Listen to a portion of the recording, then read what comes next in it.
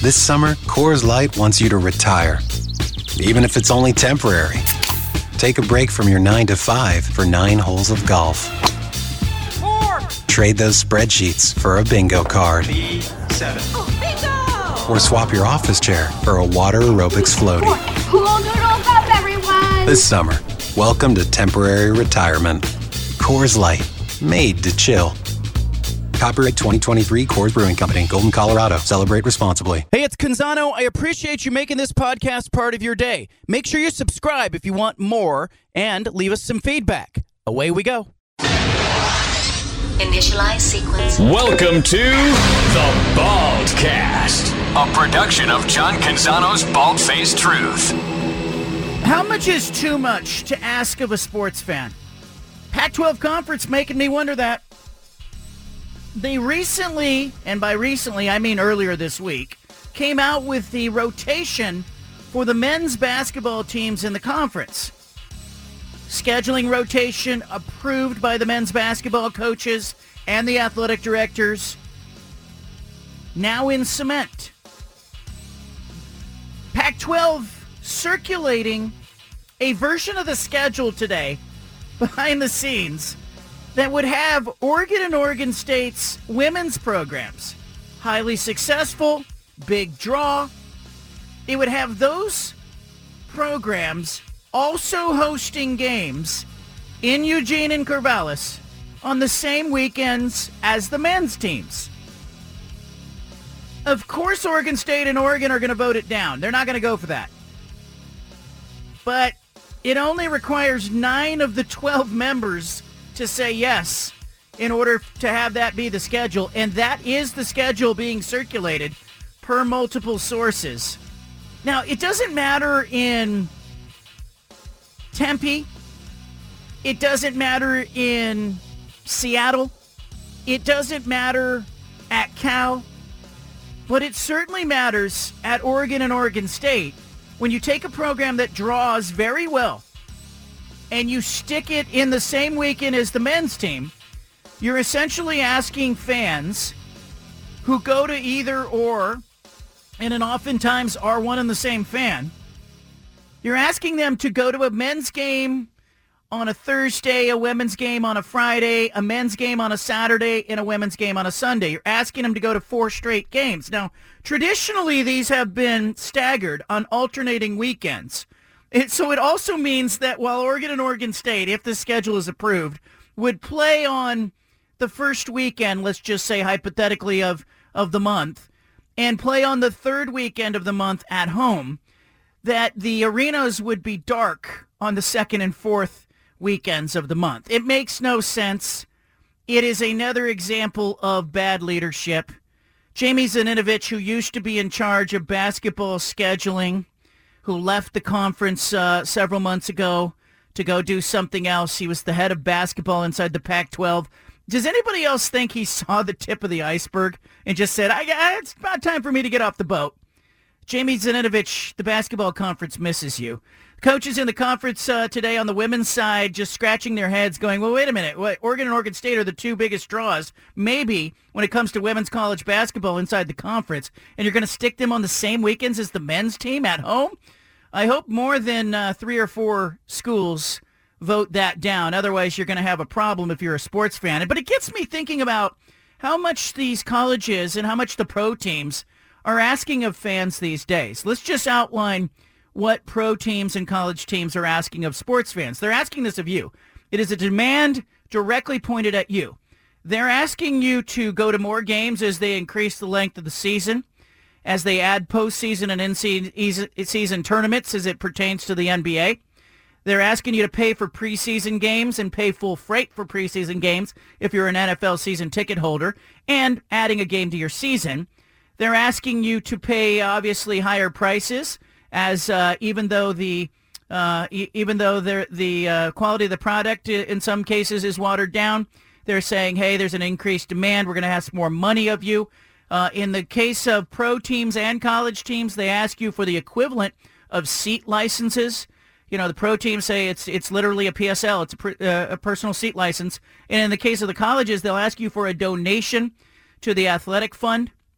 inside said conference, they're asking too much of you. And I'm wondering what gives and at what point. And when the Pac-12 conference sticks the Ducks and the Beavers at home on the same weekend in men's and women's basketball, they are ignoring the fundamental principle that is involved in that relationship between a sports entity and its fan base. They're ignoring the fact that, hey, we're here for you. This is an event that is being put on. They are, with the increasing importance of television, I think de-emphasizing the fan experience inside the arenas and inside the stadiums. They have sold out completely to television. And in the end, this is just another example if this schedule gets approved. Now, it just may be that somebody in the Pac-12 offices didn't notice it. And Oregon and Oregon State, I'm sure today, are banging the drum going, hey, this is wrong. It was alerted to me by one of the opposing coaches within the conference who said, hey, Oregon State can't be happy with the schedule that they're circulating, trying to get approved. And I said, well, what do you mean? And they said, well, the Ducks and the Beavers are at home on the same weekends that the men's teams are at home. It just makes no sense. And if you're a basketball fan in the state who supports your school, you know, like if you're a diehard Duck fan and you're a fan of Dana Altman's basketball program and you're a fan of Kelly Graves' basketball program at Oregon, or you're a fan of Wayne Tinkle's program at Oregon State, and a fan of Scott Ruick's program at Oregon State on the men's and women's side, that you often have to make decisions. It isn't easy. It isn't convenient always with youth sports and the demand of your life to get to the arena anyway. But when they ask you to go 4 nights in a row and they don't stagger these things enough and they don't give you enough or chance to exhale or at least put them on opposite weekends, they're just plain and simply asking too much of fans. Now, I'm sure me calling attention to it is going to cause the Pac-12 conference to go, hey, wait a minute. Maybe we should back this out. And they'll go, oh, no, it was just a proposal, and our coaches were looking at it. But I am told that this is a proposal that is up for vote right now. Like, there isn't a Schedule B here. This is just, hey, this is the schedule. Everybody okay with this? And then if they can get 9 out of 12 votes, they will approve it. Coaches can't be happy about it. Even the men's coaches can't be happy about it at Oregon and Oregon State. It's just plain and simply asking too much. On that note, you are the consumer. And I would love to hear from you today as I talk through all that's being asked of you as a sports fan. The rising ticket prices, the increases in parking, personal seat licenses, just the cost for a family to go to the game, the fact that the sports calendar is more and more crowded, the fact that they make you buy when you're buying a season ticket package, all the preseason games in the NFL. You tell me, what is the biggest annoyance for you? Where are they asking too much of you as a sports fan? Is it kickoff times? Is it the cost of the game? Is it the amount of games? Is it the variety of offerings? Is it that the fact that they're asking you to, commit to the athletic fund and make a donation to your university if you're getting season tickets? Is it just the fact that they're asking you to pay for a parking space that isn't paved? You tell me. Don't let me bellyache on your behalf. You're free to bellyache as well. And I could easily call this segment, basically, what's your peeve when it comes to being a sports fan and the demands that are being asked of you. 503-417-7575 is the phone number. I can just tell you, I've got 3 daughters. And, I have purchased tickets to go see Disney on Ice. I have purchased tickets to go see sporting events. I'm not immune to that. And I often look down from the press box at games that I'm traveling to, and I see empty seats. And I kind of wonder if the kickoff times in the Pac-12 conference, or maybe just the fact that there's so much going on in the course of a weekend and a regular family's weekend, come Saturday, tomorrow, there'll be a 12:30 kickoff at Reser Stadium as Oregon State is hosting San Diego State, and then later in the evening over at Autzen Stadium, a 5 p.m. game. And you can see that, families have got to make decisions hey, we got soccer game, we got a youth baseball game, we got a practice, or, you have a family event, and then you're having to go, okay, do we attend a soccer game or not? My kid's going to be playing in a soccer game at 11 a.m. I'm going to miss it. I'll be watching Oregon State kickoff at 12:30, and I can tell you that if our family had season tickets to Oregon State and we really were diehard Beaver fans or we were diehard Duck fans, the Duck game would work better for us. And we go, okay, we can make that one. But it doesn't always happen that way on a given weekend. I want to hear from you. What is your peeve when it comes to what they're asking of you? And by they, I mean the sports world, professional teams, college teams, 503-417-7575. Public service announcement. I want to put this out. Just on a news release from the Oregon State Police. If you're going to be traveling to one of those football games this weekend, the Oregon State Police will be enhancing their efforts on I-5 in between Eugene and Portland and all of the intersecting highways and roadways between Corvallis and Eugene on Saturday. Oregon State and Oregon both have home football games, as I mentioned. They will draw a significant number of fans to the area, and it appears that the Oregon State Police will be looking for people who are speeding and people who are violating the law and people who are driving impaired. Now, the OSP says in their news release, and I think they're sending this out kind of preventatively, that they are focused on reducing violations of the fatal 5 categories: speed, safety, lane usage, impaired driving, and distracted driving. So keep that in mind. If you're out there on the roadways, I don't want you getting caught up in that. And worse yet, I don't want you getting in an accident. Judah Newby, you're in studio. Judah, what are sports teams asking too much? Like if the Pac-12 puts the Ducks and the Beavers men's and women's basketball games on the same weekend, I think it's just stupid. But in what other way are the sports entities asking too much of fans? Well, yes, the way you lay it out makes a lot of sense in that it is asking too much, especially for fans that like to attend games in person. Now, I'm in the market, in the demographic, in the fandom that relies on my smartphone devices, my television and everything like that. So you give me 4 games in 4 days that I'm interested in, it becomes just more of a time management challenge for me. But I might try to tune in and watch them, and I wonder how many fans are just going to stay home and watch. And it corresponds with the argument that you make regularly, John. And it's just the in-stadium experience, whether football or these other sports. It's just not the same as it used to be. And this dovetails to it. If you're really trying to get fans to your venues, you're not putting them in situations like this. I totally agree with that. But on the other hand, maybe they are just trying to make their product more available on more days of the week. I guess I kind of get that, but I'm with you. It doesn't make a whole lot of sense to me.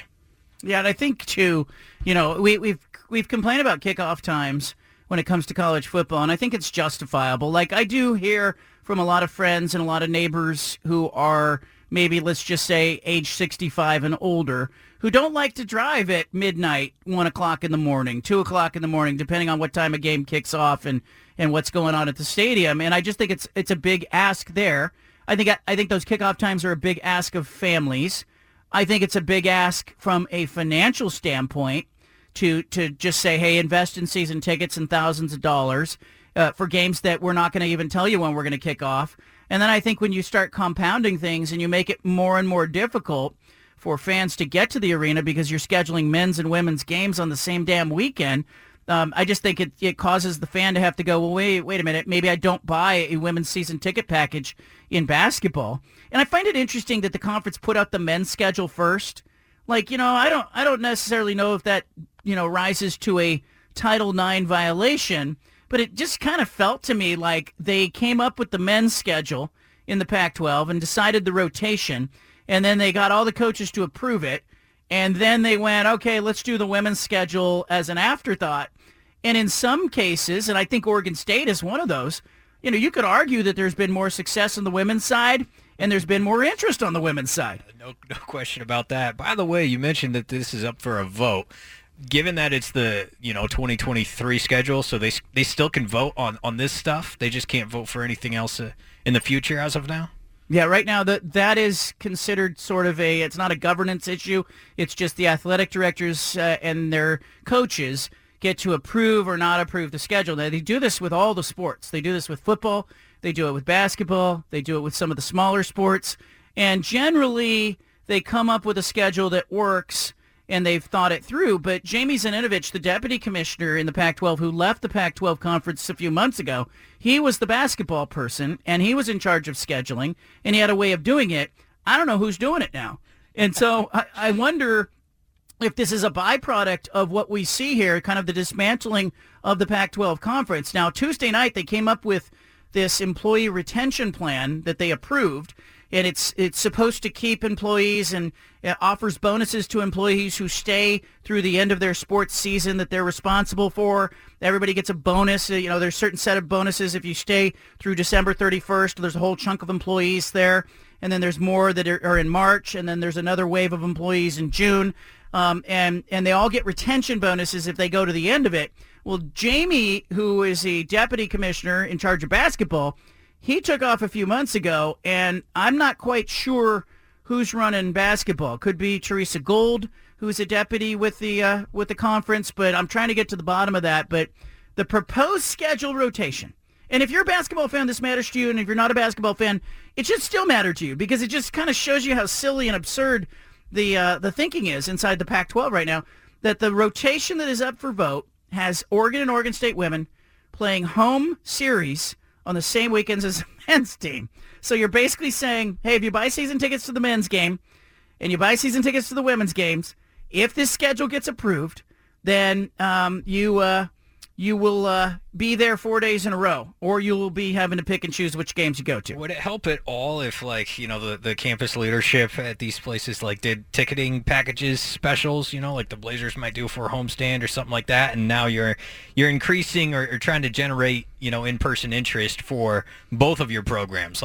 Maybe the men's games ordinarily would draw more, but hey, if you package it with the women's games as well, maybe that's actually helping it, or is that just, any way you slice it is still asking too much? I just think any way you slice it, because I think it's hard enough, right? I think the football teams know that the competition from your living room on Saturdays, sometimes on Fridays, is fierce. And I think they're up against that. Like Oregon State and Oregon are up against competing against the TV in your living room. And I think anytime you start to add complications, okay, you have two kids, one of them plays a sport, one of them is playing a musical instrument, now you got band recitals, you got youth sports practices and games, and you start to get resistance points that are enough in a regular family's life that you shouldn't be adding unnecessary ones. And to me, this is unnecessary as it pertains to, if you're a basketball fan at Oregon, I think it's hard enough because, if you are a basketball fan at Oregon, you're going, okay, Thursday nights and Saturday nights,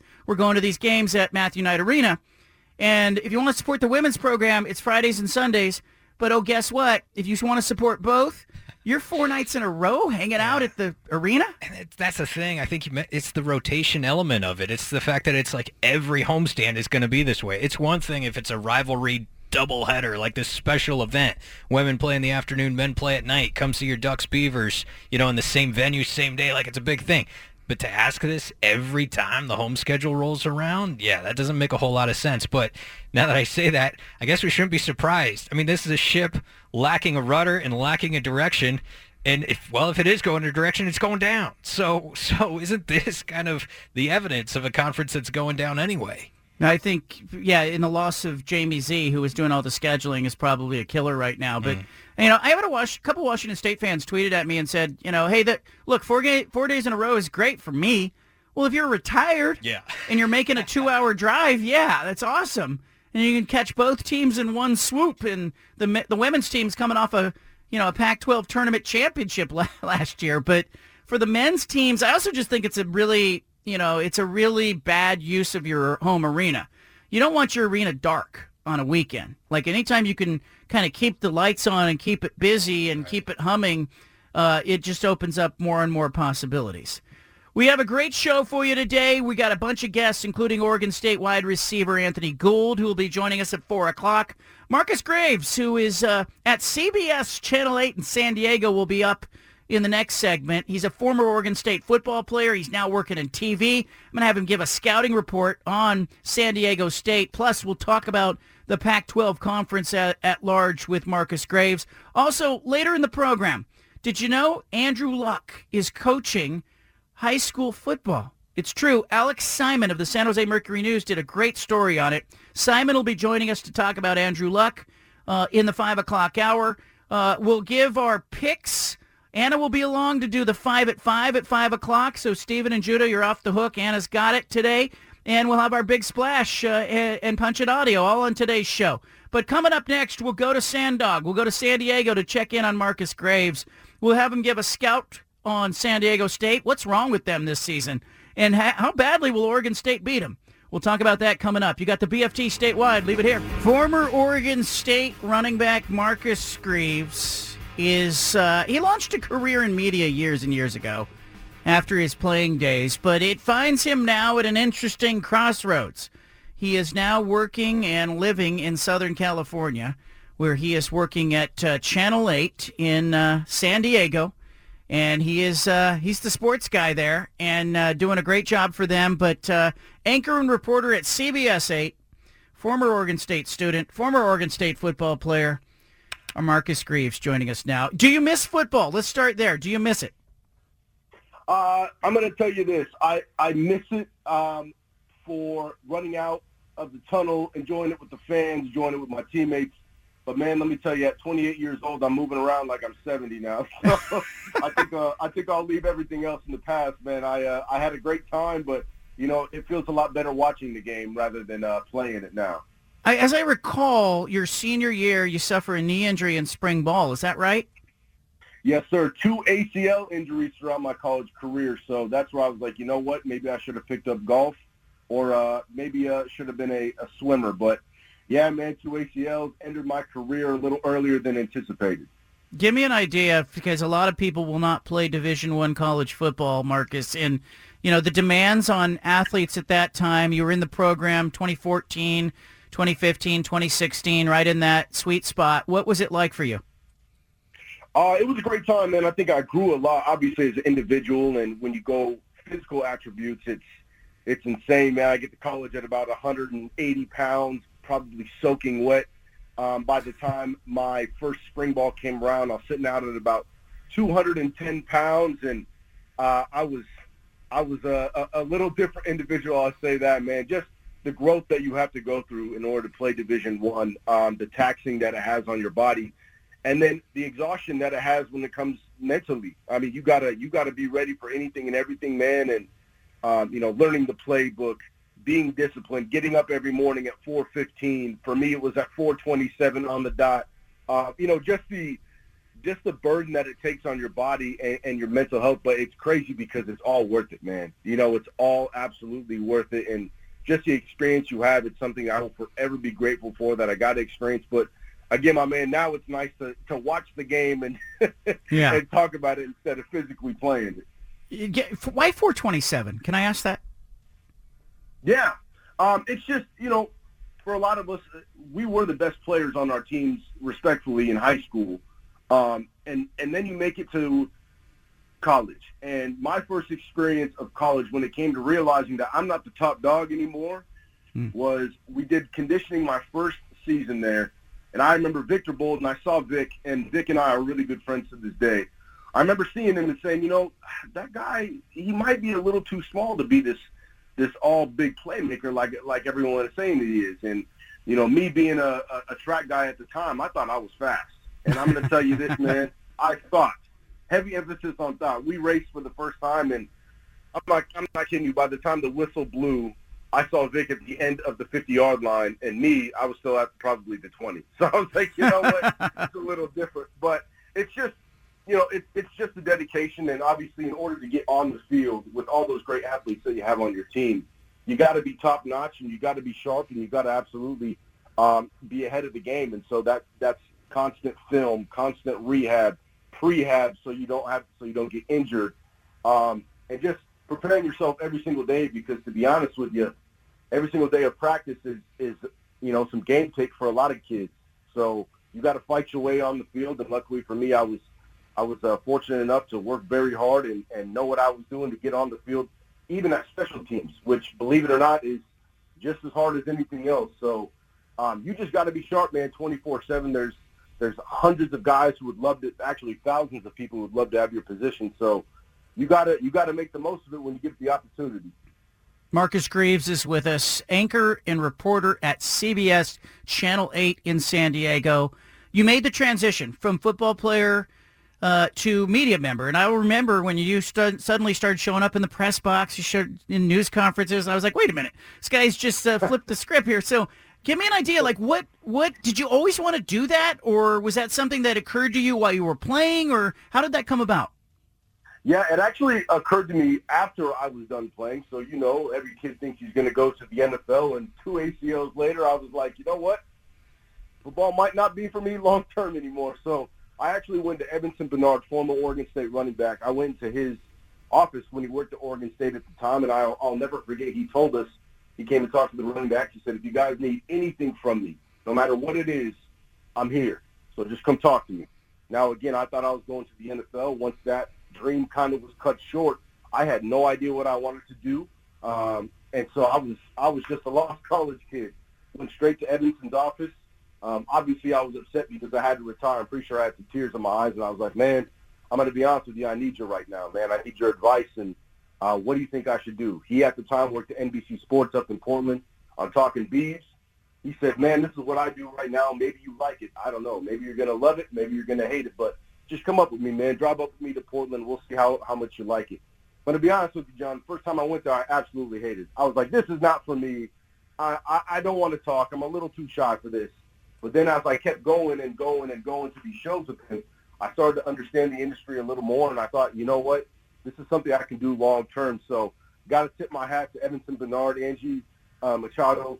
Both of those individuals helped me big time in media, and it's been amazing to see, and it's been amazing to experience, to be honest with you. You crossed my feed on NFL Chargers Media Day because I think you did an interview with Justin Herbert. What do you make of Herbert's transition? And did you talk Oregon State rivalry with Herbert when you saw him? Just a little bit, man. Just a little bit. It's actually crazy. We were talking before we started rolling the cameras, and just to see the growth that he's had. I mean, last time I played was when he was a freshman, and I remember a couple of times in that Civil War 2016 that we ended up winning, but there's a couple throws that he made, and I was like, there's no way this kid is a freshman. There is no way. He was a fantastic athlete, obviously smart, great kid. And then when I talked to him for Media Day, it was funny because we did bring it up. He laughed a little bit. We obviously knew some of the same people. But, man, I'm telling you, I always say this on air, is that there's something about Justin. I really just want him to crack out of the shell just one time. Yes. I know he loves fishing. I know he's a funny guy, hilarious guy. Everyone says it. And I was just trying to get him to come out of the shell a little bit.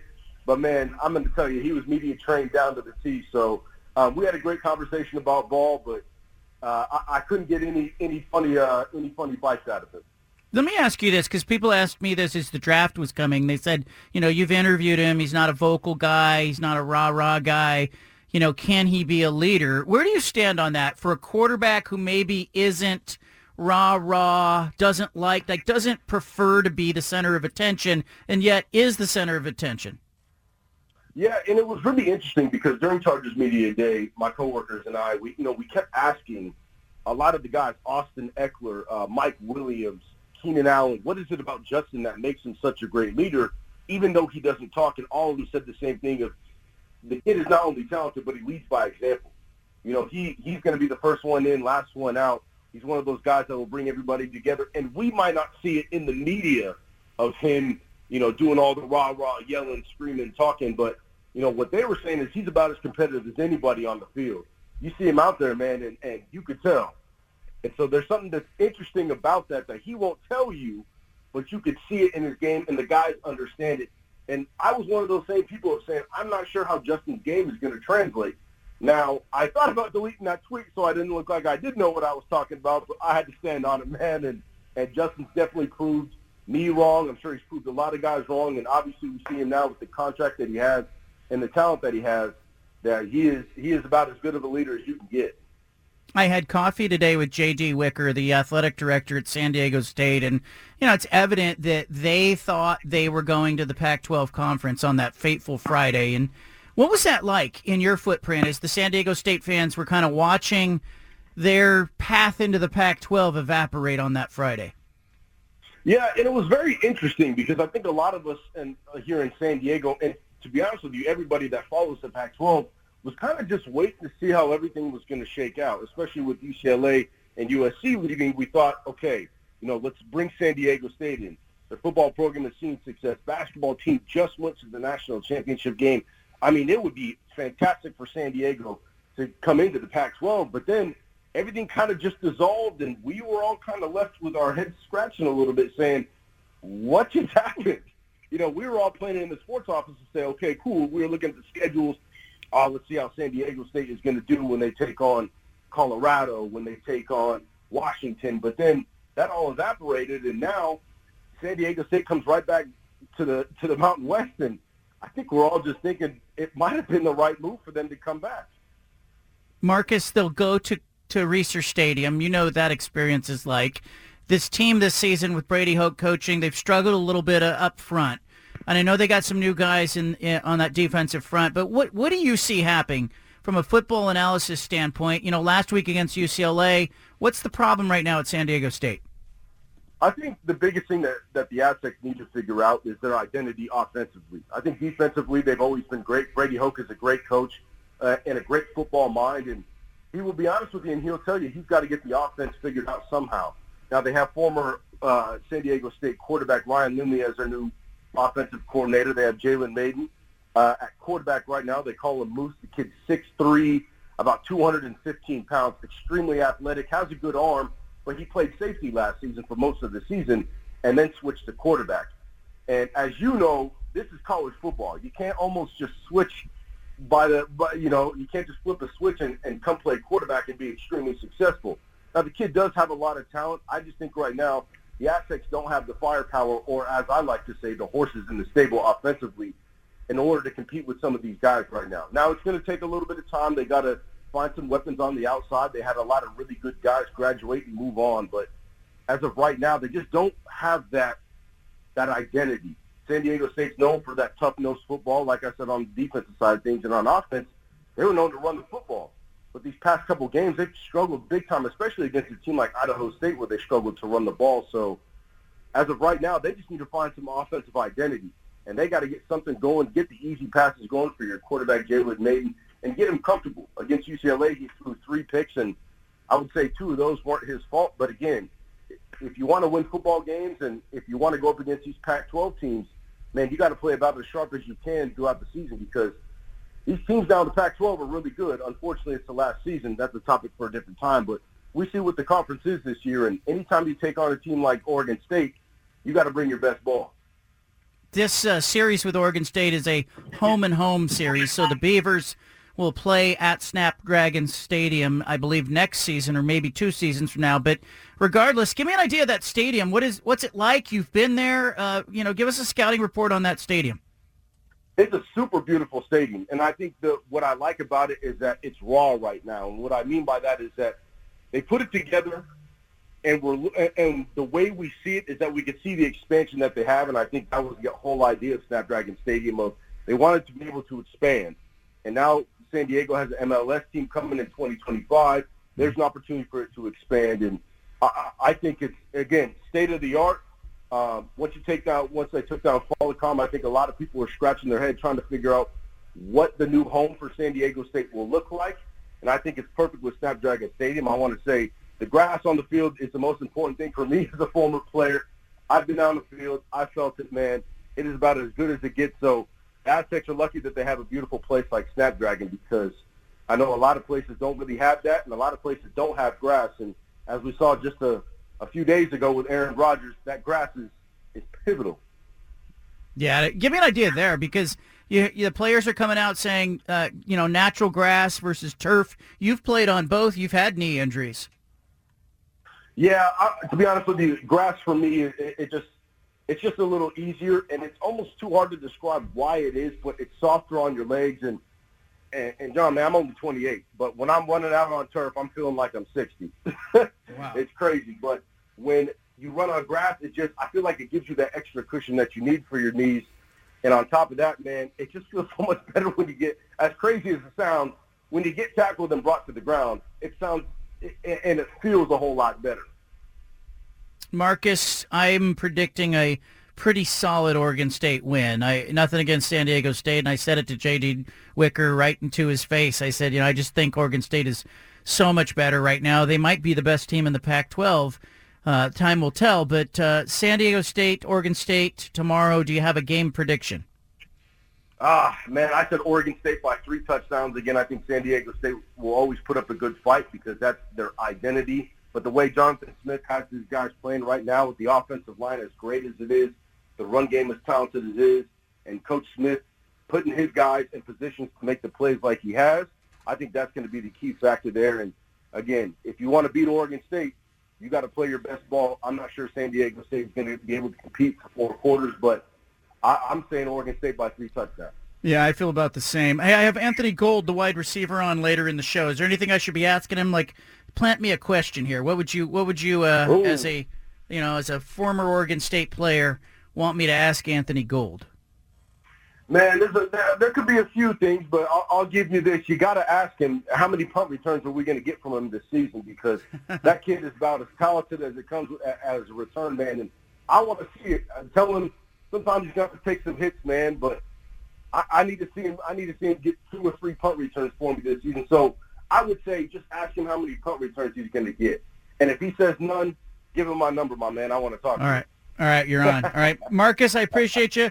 Good to hear your voice. Congrats on the work down there. People want to catch up with Marcus. You can get him on Twitter, of course, and check him out in San Diego on CBS 8. Marcus, thank you. Hey, thank you so much, man. Have a blessed one. Great talking to you. All right, good to talk to you. There you go. Anthony Gould will be with us later in the show, and he did not play last week. Had an undisclosed injury during practice last week. We'll find out. He had a leg injury late last season. So I'll ask Anthony Gould coming up what's going on with him. And he played in the opener against San Jose State, but did not play in week 2. That interview is presented by Jamba. Life is better blended. Anthony Gould coming up. Well, I posted a poll this morning. Was it Colorado State coach Jay Norvell who poked the bear yesterday? Well, is it wise strategy what he did or unwise strategy? 1,433 people have voted. There's 14 hours left in the poll, so anything could happen. But of the 1,433 who have voted, 68.7% say unwise. Jay Norvell poking the bear this week. Colorado State playing Colorado tomorrow in a football game that will draw a lot of eyeballs and a lot of attention. Shedeur Sanders speaking out about it. Plus, you'll hear from Dan Lanning and Jonathan Smith, all in Punch It Audio. We interrupt this broadcast with a special announcement from the Bald-Faced Truth Headquarters. Hey, we're all about truth, justice, and the American way here, okay? Which is why we've spanned the globe and pulled the top audio cuts of the day. You're going to hear little snippets of sound. Hey, it's time for Punch It Audio. Presented by First Call Heating and Cooling. Oh, it's just yesterday that Jay Norvell said that he takes his hat and his sunglasses off. That's what his mother told him to do when he's talking to adults. Shedeur Sanders, the quarterback at Colorado, says Norvell's got to be a fool. Punch it. You got to be a fool to do that. You got to be a fool to do that. You got his son playing quarterback and his other son playing safety. So it's like, come on now, you asking for it. So you looking to drop another 4-5 on him, huh? Nah, it's just extra motivation. Extra motivation. That's what it is. Like, you know, during the week we have a great approach to the game. But then when you make it like overly personal, like we respect the team, respect the opposing players. But now whenever you make it that, then it's all respect gone. Look, Colorado wakes up looking for disrespect. Matt Rule, the coach at Nebraska, stood at midfield. He was just watching Colorado warm up. And Shedeur said last week he thought that was disrespectful. So when you give them something extra, be sure they're going to grab a hold of it. Will it matter that much? I don't know. Colorado State not that good. And Jay Norvell may be in for a rude awakening tomorrow. Or maybe Colorado's not that good. We'll find out. On the same topic, though, I've been thinking a lot. Is it possible Deion Sanders is in this for Shedeur? Meaning, when Shedeur Sanders becomes draft eligible in the NFL, does Deion go to the NFL? Mike Florio and Dan Patrick kicked it around today. Punch it. You, I think, are on the Deion Sanders bandwagon, aren't you? Of could he be the next head coach of the Dallas Cowboys? I would hire him to be the head coach of an NFL team if I was the owner and I was looking for a coach. Look, At the end of the day, and people say, oh, that style won't work on NFL players. Baloney. When I hear Deion Sanders speaking to his team, I'm 58 years old. I want to get up and run into the wall. Now, I won't run through the wall. I'll bounce off of it. But if it motivates me, it's going to motivate football. I mean, we all have a desire, Dan, to have someone reach into us and press that button that makes us go out and be great. And that's what Deion has. I think it would be especially interesting to see him go into a team or a franchise that traditionally has not had a lot of success or has struggled to draw fans in some cases. Keep an eye on that. Colorado knows it's not keeping Deion Sanders for a long time. He's in it for right now. Jonathan Smith, on this show, I asked him what he saw on film when it came to San Diego State. Punch it. Yep, the attack. It's like an attack front. The movement on defensive line, going to challenge you. They got some different looks that you don't see week in and week out defensively. That showed up. I think offensively they make the thing physical. I think the quarterback is gifted in regards to his athleticism, can make some throws. They're right in that game. I know it was lopsided at the end of the score, but they got the ball on the 1 foot line going in. They turned it over another time. They turned it over on the 1 yard line, and then they turned it over another time. That's a different game if they execute at that point. Look, San Diego State does not have the physicality to stay in this game against Oregon State. Defensively, they graduated their front three. That's where they gave people problems last year. Those guys are all in the NFL, by the way. Brady Hoke doesn't have those guys on this team. Oregon State, be clear, is going to run the ball. They are going to run and run and run, and DJ will keep them honest, throwing passes. But I see a big Oregon State win over San Diego State tomorrow, 12:30, Reser Stadium. Dan Lanning, Oregon coach, what's he looking for? Improvement in week 3. They have Hawaii at home. The Ducks are at home. And 2-0. Here's Dan Lanning. Punch it. Yeah, really the things that we just targeted, right? One, we can't beat ourselves, right? And I think part of being here at home with a great environment from our fans is going to be a big part of that. But that, playing a clean game and playing with the physicality that we know we're able to play with. The physicality, but a clean game. I'm looking for fewer penalties. And I'm looking for an offense that doesn't rely upon Bo Nix to kind of run around and make plays. I also would hope that Oregon could get out of this game against Hawaii without showing too much, without flexing too much, without going too deep into the playbook. Because unlike Colorado, who had to show a whole bunch against Nebraska and a whole bunch against TCU, I think there's a lot of what Oregon is that is still undetermined and unseen. Adrian Wojnarowski talking about Damian Lillard. Could he possibly sit out to start the season? Woj thinks no. Punch it. I think the NBA has made it clear in another iteration of the rule changes, the resting policy, that the idea that a player can just be parked away from the team, awaiting a trade, that's not a scenario that's acceptable anymore in the NBA. I think a return of Damian Lillard to start the season, there are far less complications based on where the Blazers are in a rebuild than, say, James Harden in Philadelphia, where there's so much pressure on this team winning now and Harden playing at a high level. Look, bottom line, I think Lillard likes the money as much as he likes playing in the NBA. He's not going to want to sit out, not get paid. The Blazers' situation, Lillard says, is uncomfortable, but shouldn't be unprofessional. What does he mean? Punch it. I think people expect, both in Portland and around the league, it will be uncomfortable. It may be unpleasant, but it won't be unprofessional. And I think that's, if you bring back a player, and certainly of Lillard's stature, who's asked for a trade, you haven't found it, that's all you're asking for, or you can hope for, is professionalism. And I do think they believe they're going to get that from Damian Lillard. Going to get it from Damian Lillard. I still expect Lillard to start the season in Portland. Uncomfortable, but not unprofessional. I like that. Finally, Deion Sanders. Can I circle back? He's talking to Pat McAfee here about Jay Norvell's digs at him. says he can't wait to play this game. In fact, Colorado can't wait. Punch. How much do you use that as motivation? Oh my God! And how much do you love? How much do you love that happened? 100%.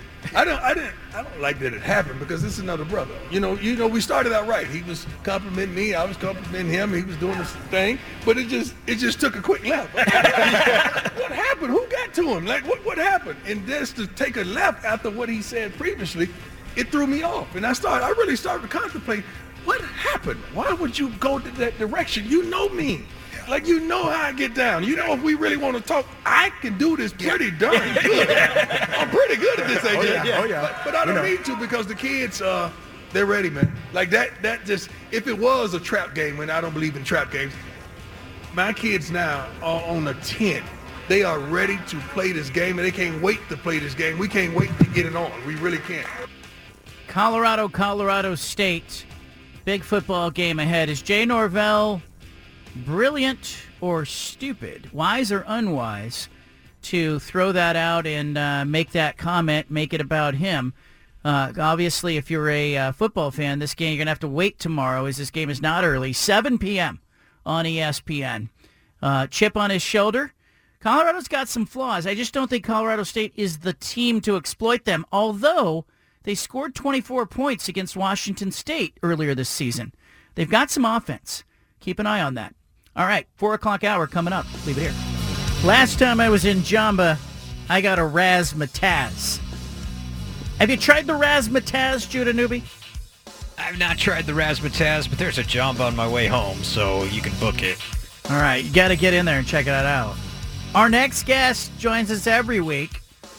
Oregon State wide receiver Anthony Gould. He is King Jamba this season. He is the guy. This interview is presented by your local Jamba. Life is better blended. Oregon State will be at home on Saturday against San Diego State. That's tomorrow. Saturday tomorrow. This week just kind of snuck up on me. It's that kind of week. Anthony Gould joining us. Has a big football game tomorrow. Give us an idea, like the day before the game, are you just kind of chilling, like sitting around? Oh yeah, just hanging out. Usually my family's in town, so I just get some time to hang out, relax with them, and then just focusing on the game, locking in on handling business. Do you sleep well the night before the game? I kind of get jitters. I wake up a couple times throughout the night. But for the most part, yeah, I sleep pretty well. I try to go to sleep early so that I like getting up early myself. So I like to get up earlier than what I got to be up, just so I can get up and do my morning rituals of game day, of just watching a little extra film, looking at the playbook, and just really visualizing myself making plays. And so yeah, I sleep pretty well. Do you DJ Uyunglele told me that he slept like a baby the night before the San Jose State game, and then he played calm as ever. But have you always been an early riser? Are you that kid that, like, we have one of those in our family. We have one of my daughters that gets up crazy early, 5 o'clock in the morning. She's wide awake, and the other ones will sleep to noon if you let them. Oh yeah, I've always kind of been someone that I like to get up pretty early. I don't know. I just feel like if I sleep in, I feel like I've missed out on part of the day. It's just a weird feeling. I don't like when I sleep in. So sleeping in to me is probably 8:30, 9 at the latest. So yeah, I'm an early riser kind of guy. Last week you did not play, undisclosed injury. Why is that important to keep that from getting out or getting around? Why coaches probably don't talk about it. Is that a strategic thing, or why don't people talk about it? Yeah, I think it's just kind of keep things that happen in-house. But I'd say that's probably the biggest thing is just if it's not too serious, just don't really talk about it, and it's on to the next week and focusing on the next guy that's playing. Anthony, will you play this week? Do you have that yet, or do you need to tiptoe around that a little bit? Yeah, I probably need to tiptoe around that, but yeah, I'll be playing this week. So okay. What'd you think of the punt return that went for a touchdown, or was it a kickoff return? I'm trying to think. It was a special teams score. Anytime you see that, and you've been a guy who's been out there for those kind of big plays, punt returns in particular, what's that experience like? Oh yeah, I mean, it was just awesome to see. Silas hasn't gotten a kick his way this year, and it's just a cool thing to see that for him. Him being able to experience that, put that on film, but also for the guys. There's 10 other guys on the field that are, they're blocking their tails off so that we can even get a chance to return it. And, just being able to celebrate with all those guys, it's awesome. And it just goes to show how, guys are bought in on all three phases. A lot of teams, there's guys that they don't really want to play special teams, and they look at it as a negative.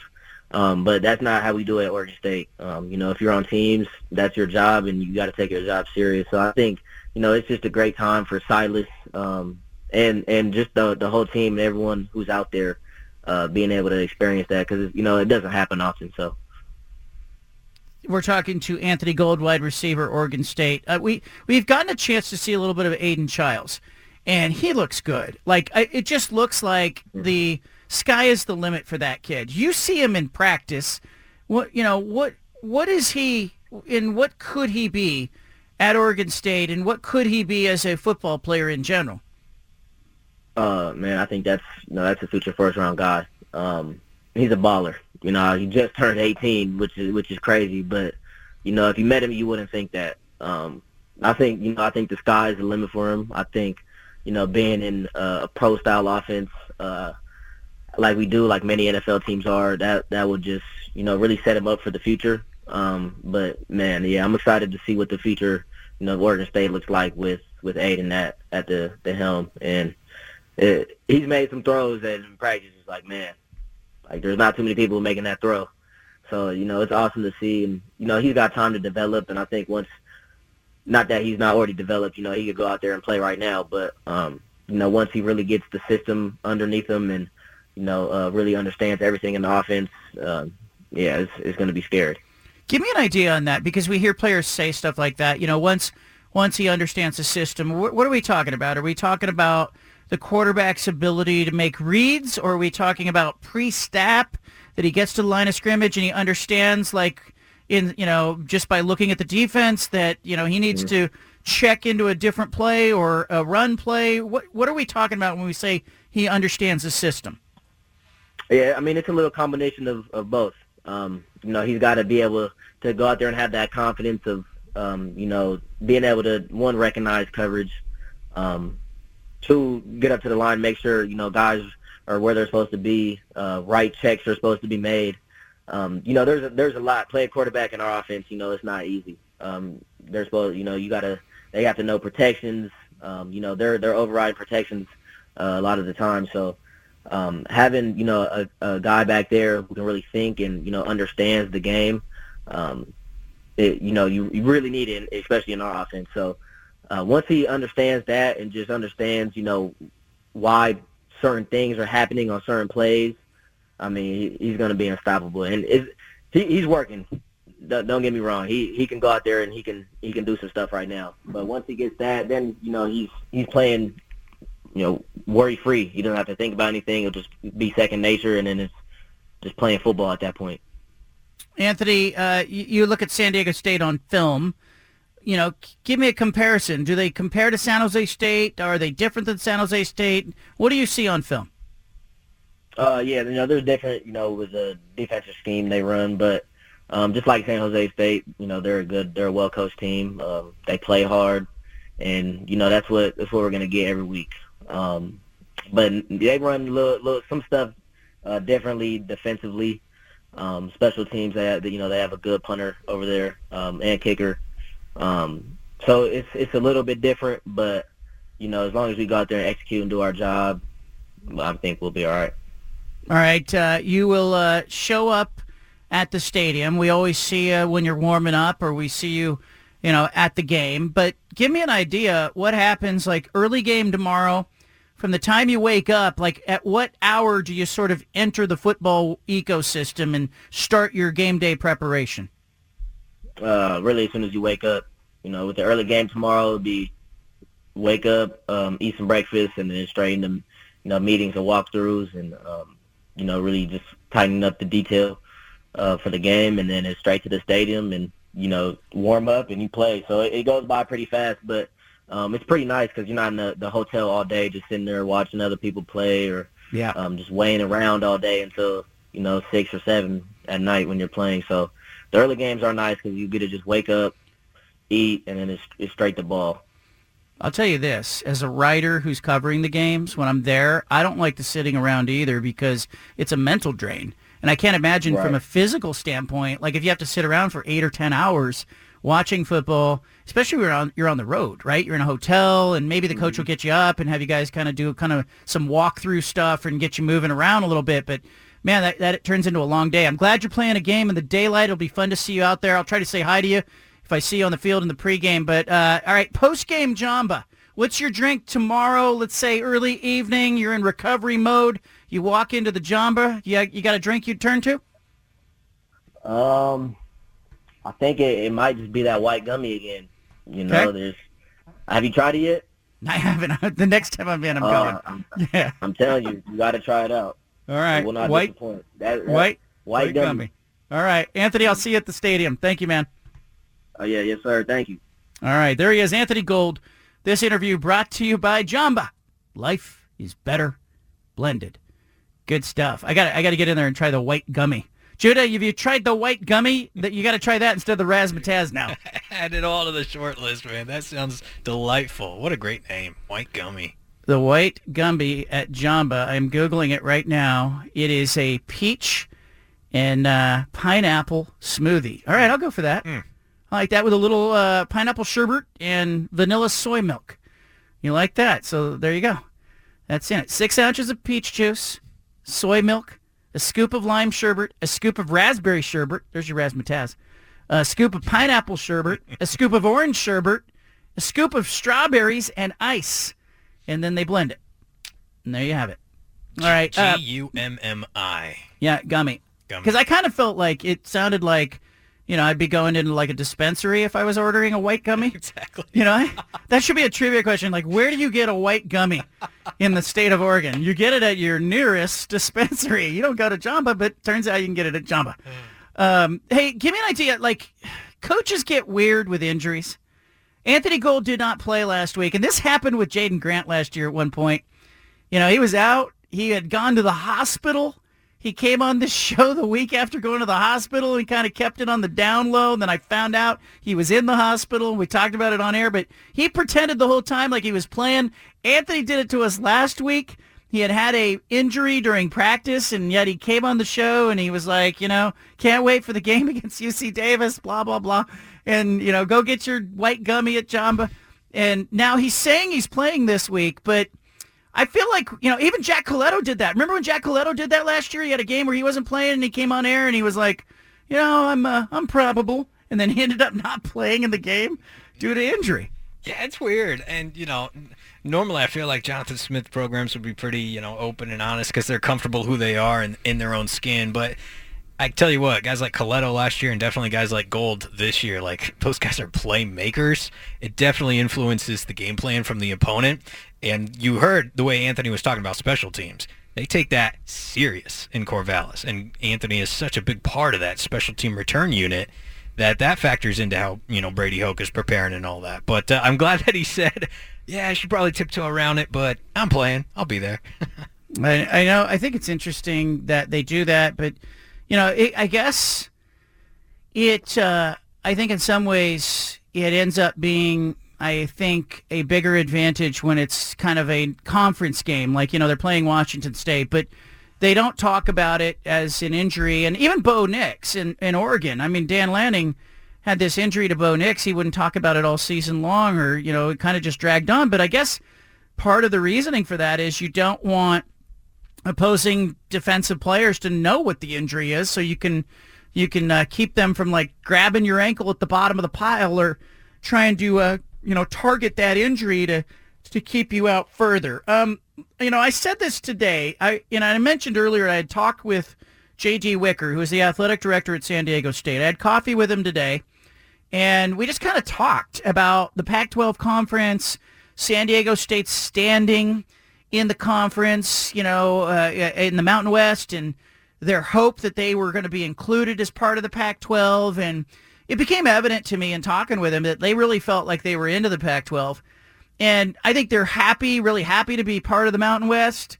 And they have a good spot there now. But I do get the sense that if Oregon State and Washington State can rebuild the Pac-12, that there would be some interest from San Diego State in exploring whatever that could be one day. And, I won't speak for J.D. Wicker or San Diego State, but it's just the sense that I got in having a conversation with him that the brand of the Pac-12 still holds some oomph for the Mountain West Conference members. And by the same virtue, if you are a Washington State fan or an Oregon State fan who is looking at the Mountain West, you definitely, view going to the Mountain West Conference as relegation. Like, there's no way around it. You're being relegated to a lower conference. It's a group of 5 conference. And even if you're left behind in the Pac-2, and I do think this is the plan for Oregon State and Washington State. I think they're going to go with a full rebuild.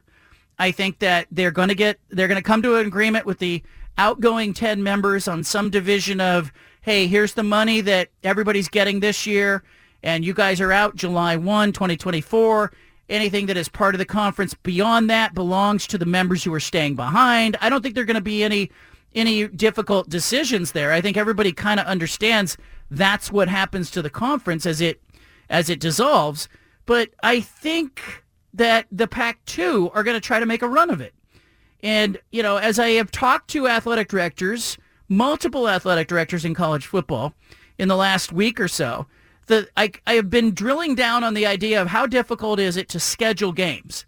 Could Oregon State and Washington State find enough games for 2024 and then start to add members in 2025? And if they're going to add members in 2025, is it a reverse merger of the full Mountain West Conference? Is it just some teams? Is it picking and choosing? What is that, in that summer basically before the 25 football season? What does it really amount to?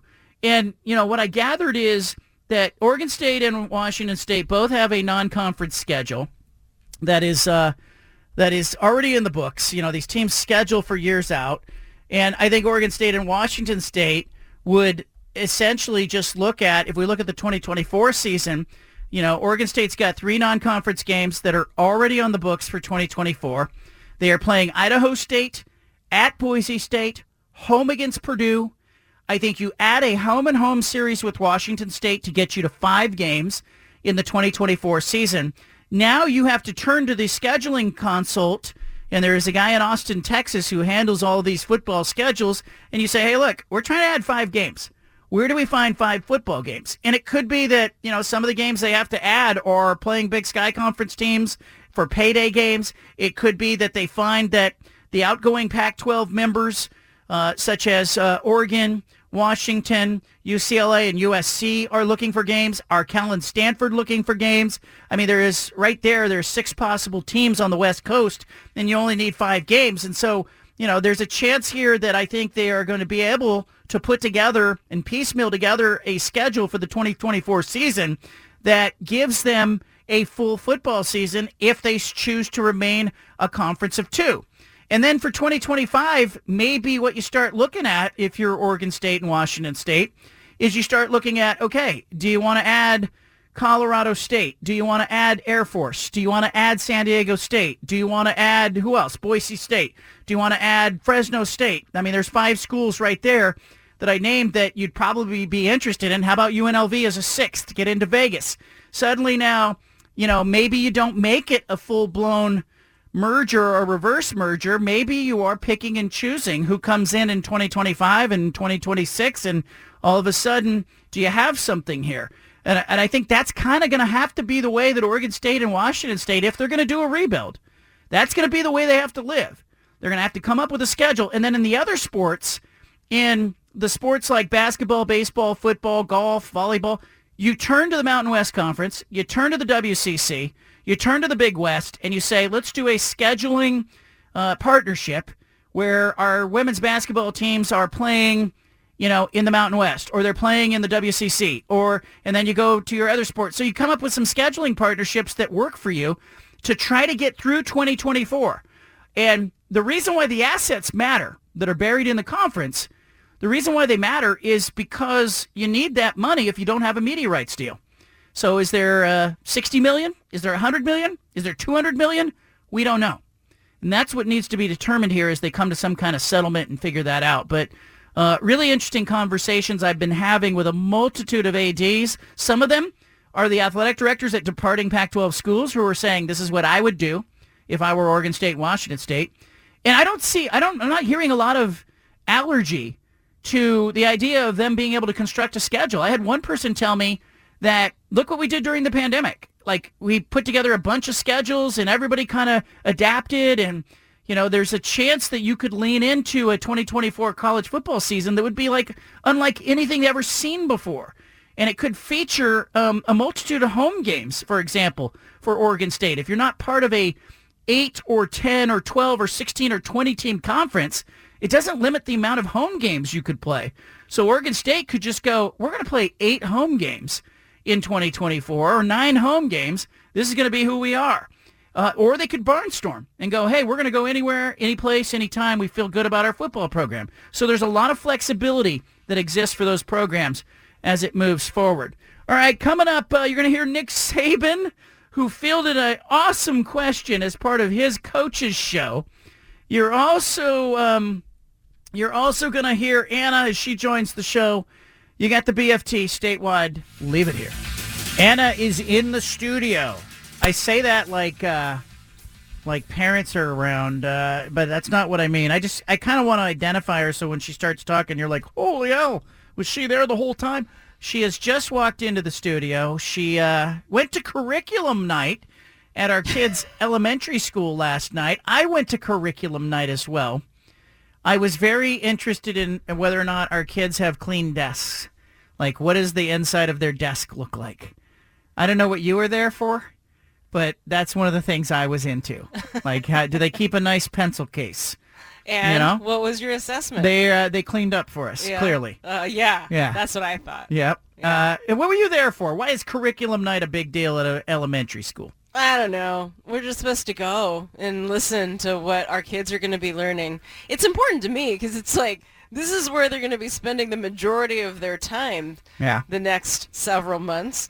And, I'm a little curious to see my what parents they're gonna be didn't know learning. where my school was. Yeah, I know. You know? Times are different. There was no curriculum night at my elementary school. Yeah. You know? Yeah. My parents were like, what grade are you in these days? That's how it went. What's amazing to me is that we're sitting in like a second grade classroom and the rock star of a teacher is going through really like all the curriculum they will be learning in math, science, reading, writing throughout the year. And I'm like, wow, this sounds really complicated. I don't remember second grade being this hard, you know, like the stuff they're going to be talking about. I think they're accelerating everything. Oh. I think these kids are learning stuff now. They're doing like, I'm not times gonna be able tables to in coach, the first grade. Come on. I know. I'm not going to be able to coach math after about 5th grade. It might be sooner for me. Hey, I want to bounce something off you, a couple things off you that happened in sports. Okay. That I think you would be qualified to talk about. Eagles last night beat the Vikings on Thursday Night Football in a game that was kind of a snooze. But Nick Sirianni, the coach of the Eagles, Wait, why was it a snooze? Because it was not like scored. Like, it was lopsided or what? You were at curriculum night. I know. Okay? I was paying attention to the game. Yeah. And I went, curriculum night is more interesting. Okay. So that's why it was a snooze. But Nick Sirianni, as I wanted to talk about, you're interrupting me. Nick Sirianni had 2 players on the sidelines that had kind of a tense exchange during the game. Okay. Okay? And just trying to get to the story here. I want to get 2 things into this segment. I'm allowed to ask questions. Why was it a snooze? This is not like a monologue, right? No, Is it? but anybody who saw the game... Well, Judah, maybe somebody didn't watch the game. Yeah, but if they didn't watch the game, they don't care about the game. Why would I tell them about a game they don't care about? Fine. Go. People who... Continue with your point. People who cared about that game last night already know. Okay. You know, they know all about it. Okay. 34-28. I didn't think it was that great of a game. Okay. Okay, there's some points, I guess. but, you know. Go on. There's a bunch of things I could talk about as it pertains to sports, but this is something you could talk about. Okay? Eagles head coach Nick Sirianni. There was an exchange between two of his players, A.J. Brown and Jalen Hurts, on the sideline. Okay. Cameras caught it. Everybody saw it. Okay? Sirianni even kind of went over to play mediator at one point. Okay? These players, and this is not unusual. Players have words sometimes. You can tell there's a problem on the sideline. But then after the game, reporters are asking Sirianni about it, and he at first tries to say, like, he didn't see it, and then they were like, well, you actually kind of played mediator.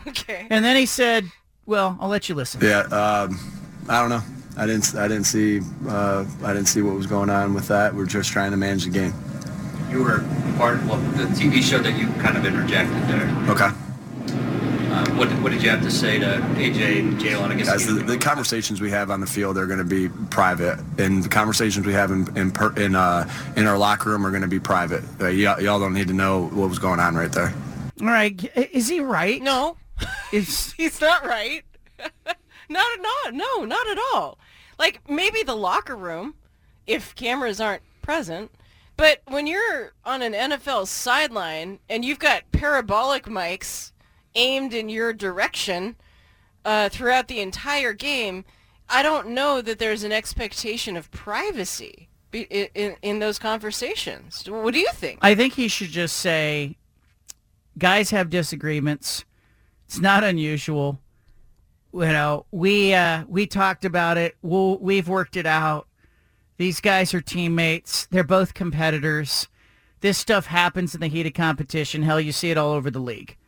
And move on. And I think people would have accepted that. But now I think, you know, there's kind of like is there a problem there? Do these two guys not like each other? I don't like a coach pretending that we didn't see what we saw. And I didn't like at first that he said that he didn't see it. And then the guy says, well, it looked like you went over and interjected. And then he was like, okay, you caught me. Now I'm going to tell you.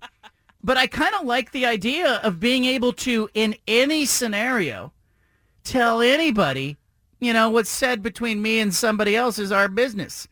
You know what I mean? Well, you can like that idea. And you'd be like, you know, what were you saying to our kid's teacher? Well, that's between me and the teacher now. Okay. You know, Bobby Knight pulled this one time. What? Okay. He had words with another coach in the handshake line when I was covering the team 1999. Okay. He had words, and one of the reporters in the postgame said, what was said? And Bobby Knight said, he didn't deny it. He didn't pretend nothing happened. He said, if I wanted you to know, I would have taken the microphone and said it on the microphone. Wow. I appreciated that better than the Sirianni thing. Yeah, but okay, that's fine, and you can want that, but can you really have a reasonable expectation of privacy between people having a conversation, especially if it's heated, when there's cameras floating all around and microphones aimed at your direction? I would argue no. So what would be, from a PR standpoint, the right way for Sirianni to handle it? Because here's how it goes down. I'm going to play it again so people can hear it. Yeah, I don't know. I didn't see what was going on with that. We're just trying to manage the game. You were part of the TV show that you kind of interjected there. Okay. What did you have to say to AJ and Jalen? I guess guys, the conversations we have on the field are going to be private, and the conversations we have in our locker room are going to be private. Y'all don't need to know what was going on right there. This causes, for me as a media member, this causes mistrust because he just lied. Right. He first said, he didn't know he was managing the game. Yeah. And they're like, well, you interjected, and then he went, okay. You got me. You got me. Yeah, I mean, we just all you all have a collective eye roll. Yeah, listening to that. But I now, anytime he tells me something, I now got to wonder if he's telling me what's true. Because he wasn't honest. If he had been honest there, and just said, disagreements between players happen. These guys are competitors. Let's be real. Anybody in my locker room, they all want to win. We are on the same page. You see this kind of stuff with players who are competitive and want to win. These guys love each other. We'll be fine. Yeah, and I would even go a step further. I mean, it's kind of like I would liken it to the idea of a family. It's like, hey, We promote the idea that we are a team. We are like a family. Do you ever have heated discussions with family members? Of course you do. If you're working toward the same mission, things are never going to be, smooth sailing all the time. You're going to have ups and downs. And further, isn't it better that they're actually talking it out? Like if they're having an issue with one another, if there's something that's, one player is holding the other accountable or trying to raise their level of play by pointing out something that, it's constructive criticism, like these are the kinds of things that happen. These are the real conversations that happen between people that are all striving toward a common goal. Another controversy that happened during the game, Vikings are driving towards the end of the second quarter as halftime is approaching. And, Kirk Cousins throws a pass to Justin Jefferson, who catches the ball in the second quarter. And as he's being tackled, he reaches the football out to try to hit the pylon or cross the goal line and get the touchdown, but he loses the ball just at the last second. It's ruled a touchback, and it ends the Vikings' drive. Now, they lose this game by 6 points. They would have been at the 1 yard line or the 2 yard line with a chance to get a touchdown there. Bunch of people upset about, calling it the dumbest rule in football. You lose possession. The defense has not recovered the ball. And the defense gets, advance the ball 20 yards out to the 20-yard line. It's a bad rule, say some.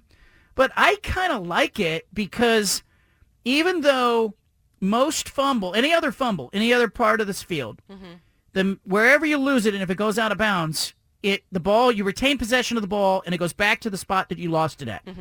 But if you hit the pylon or the ball goes out of the end zone and it releases from your hand and goes into the end zone, back of the end zone, you'll lose possession.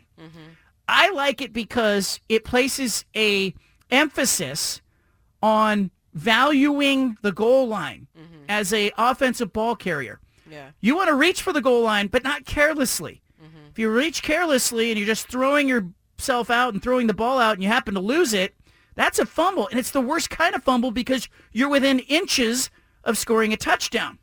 So I like the rule. Other people hate the rule. Judah Newby, I have to know, what do you think of the touchback rule in that circumstance? You make a good point about valuing the goal line. I like that, but this has always been my least favorite rule in football, is because, you want to see effort and you want to see playmaking, and Justin Jefferson is such a great playmaker, and he's trying to make a play, get to the end zone, and he loses it. And my thing is, like, the defense, like you said, they didn't recover it. So why give the ball back to the defense when they didn't do the work to recover the fumble? Like, they barely did the work to force the fumble. I was looking at, there's some numbers out there, and these are like a decade old, I guess, so it's not entirely accurate to today, but defenses recover fumbles when they force the fumble about 70% of the time. But they only recover the fumble 45% of the time when it's unforced, when it's just the offensive player fumbling it on his own, unforced by the defense. That's less than half the time the defense actually recovers it. So at that stage of the game, at that part of the field, for an offensive guy just losing it because he's stretching out trying to score on Thursday Night Football, and it goes out the back. Oh, and by the way, not just out the back, but it like barely went over the pylon. And we're just going to give it to Philly on their own 20 and say, hey, it's a turnover. That doesn't seem like the spirit of the game to me. I don't want to see players, though, they're close to the pylon, literally throwing the ball at the pylon. They're within a yard or so, and, it could be, if there's no penalty there. And I don't want to see that. But I also think, like, you've got, as an offensive player, you've got to value the goal line. Yeah. Because you're close to scoring, you better be sure you have the ball in your hand when you go over the line. Because if you lose it a yard short and it goes out of bounds, yes, you will retain possession. But if the ball goes into the end zone or hits the pylon and goes out of bounds, it's the other team's ball. Can you keep the ball but, like, get it back at midfield instead of giving it back to the maybe other team? Maybe you should get it, but you have to go back to the 20. You have to, you're 20 yards in instead of at the 1 foot line. Yeah. That would be enough penalty to keep guys from just, because what I don't want some guy who's within a yard of the pylon just throwing the ball at the pylon. Right. And I know you would start to see that. You would see guys be like, you reach, because, I'm a foot away, I can get there. A yard away? Maybe. 2 yards away? Let's see. So you start to see that stuff. But, a lot of people in an uproar on social media about this, saying it's the dumbest rule in football. What would Bill Walsh think? What do you think? He's so analytical. He would probably say, hold the football and quit your whining. Score the touchdown. We got it. They had 20-something seconds left. There was no reason for Jefferson to kind of act carelessly in that scenario. You're going to be able to run a play or two there in that scenario. It was a first down. Mm-hmm. Well, Nick Saban hosts a coaching show. Yeah. Alabama coach. Yeah. By the way, what's a pylon? It's the orange thing. Oh, okay. That is the, Okay. I'm just asking for the 15% of the audience that I don't think it's 15. 10? See if I didn't interrupt? I waited until you guys talked it all out. Thank you. And then I was like, hey, there might be someone the out orange, there with this The orange question. thing that's sticking up on the corner of the end zone. Got it. Thank you. If you're in possession of the ball and you hit the pylon, that's considered you're in the end zone. Oh, got it. Okay. It takes away the subjectivity of the official to say, did you cross the plane there at the corner? They can actually see if the pylon gets dislodged. Got it. Okay. Creates a three-dimensional goal line, so to speak. Great. And sideline. Thank you. Nick Saban, Alabama head football coach. Yes. Hosts a weekly radio show. It's a coach's show. A lot of these coaches do. They get paid for it. It's especially entertaining when he loses a game. You're going to hear one of the calls next. If you're reading me at johncanzano.com, if you got a subscription, a free subscription, or a paid subscription, I filed a column today in the middle of the day about the Pac-12 Conference. Pac-12 Conference is got obviously some problems, obviously a lack of leadership, and you've got George Kliavkoff at the center of it. I mean, frankly, the fact that you've got a conference commissioner who does not show up to the court proceedings on Monday and then writes a letter to Oregon and Oregon State essentially saying, hey, you know what? I don't have a dog in the fight. I'm not going to pick a side here. Just sort of underscores the lack of leadership that the Pac-12 Conference has had in the last year. I get into a lot more depth, including the idea that Fox, the Big Ten, and the Big 12 may not want discovery when it comes to that lawsuit. You can read it at johncanzano.com. All right, Alabama fans are crazy, and SEC fans are crazy. Let me give you an example. Once upon a time on the Paul Feinbaum show. Here's a caller. Hey, Cal Turd, you are just... I don't even have a name for you anymore, except Cal Turd. How dare you say that about Alabama? They lose a game, and they lost it to a good team. The team beat Alabama. But how can you say, after the dynasty took all these years, all these decades, one game is going to mean that Saban's dynasty is over? You're out of your freaking mind, cow turd. You need to go back to whatever the hell you was doing before you got on the radio. And how dare you call me out? You call me out, you're going to get me back. You hear me, you punk? How dare you? I don't understand the way you act towards... It's Bama. That's what it is. It's Bama. You don't hate any team in this nation except for Bama. And you know why? Because they're better than what you've got. Nick Saban is a better man than you are. You could never coach because you don't have a bit of coaching in your body. You have nothing but to sit there and insult and down and just carry on about everybody that's doing something different than you. You're jealous. That's the bottom line. You're jealous. And Bama's coming back. Bama has not lost. The dynasty is not over. Do you hear me, Counter? Bama's dynasty has just begun. Kiss my butt. Roll Tide. Now that's Phyllis from Moga, who's she passed away. She passed away just in May. Yeah. So, but that's just to give you an idea of what, that's sports radio in the SEC. Yeah, it raises my blood pressure. All right, we get Mike in Portland, we get Mark in Portland, we get Roy. We don't get Phyllis from Moga. Okay? But Nick Saban hosts a coaching show, and he gets Pee-wee, who calls in on the Alabama coaches show. And for people who don't know, Alabama lost a football game last Saturday. Texas beat them 34-24. Number 4 ranked team beat the number 10 ranked team. That was probably expected in a lot of places, but it is not a happy time. You've had people all week calling for Nick Saban to be fired. He's lost it. It's one game. Nick Saban took a call from Pee-wee on his coach's show, and Pee-wee is always complaining about the offensive line. Here's Nick Saban and how he handles this call. Coach, how are you, sir? Well, Pee-wee, I've been wanting to talk to you all week, man. I mean, we got to firm up the pocket. We're setting too soft. We're getting pushed back in the middle. All right, everybody thinks we can't hold up against the blitz, but they're sacking us with 4-man rush, 1 3-man rush. Only 1 sack came off of a pressure, so I wanted to ask you what the hell's going on. Well, I believe you covered it all right there, Coach. Nick Saban jumps in front of the question. Brilliant. Wasn't that good? Brilliant. Why is that good in your mind? He stole Pee-wee's thunder and took the reins back because he knew what was coming. That is really smart. Yeah. That's admirable. How does he have time to host a show during the week? And was that a live audience that I heard? What the heck? Quite a few coaches will do that. Wow. Not all, but there's like a chunk of coaches who do it. That's how Jay Norvell, the Colorado State coach, got himself in trouble. Yeah. He was doing a coach's show, and you have to understand, it's usually held at like some booster's restaurant. Right. Okay, yeah. that everybody knows. And the crowd is very much partisan crowd. So when Jay Norvell was talking about Coach Prime wearing his sunglasses, you know, he's got a crowd that's egging him on. Right. And I don't know if people understand that. Like, Jay Norvell's been there in that setting.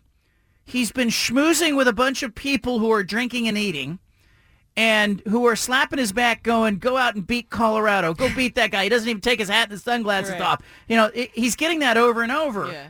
In front of a live audience, and then he gets up and he starts in on Coach Prime. He's got a very receptive audience in front of him and a lot of confirmation in front of him as he's saying that. Yeah. He's not looking at people whose jaws are dropping. Right. He's looking at people who are cheering him on for what he's saying. Yeah.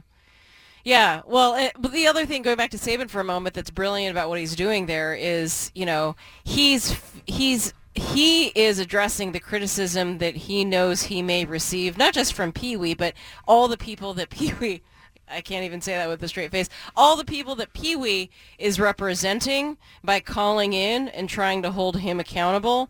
And so there's something rather endearing, even if it's Nick Saban, about him taking head on, you know, the issues that everybody already can plainly see with that game. Is it bad that I feel bad for Saban?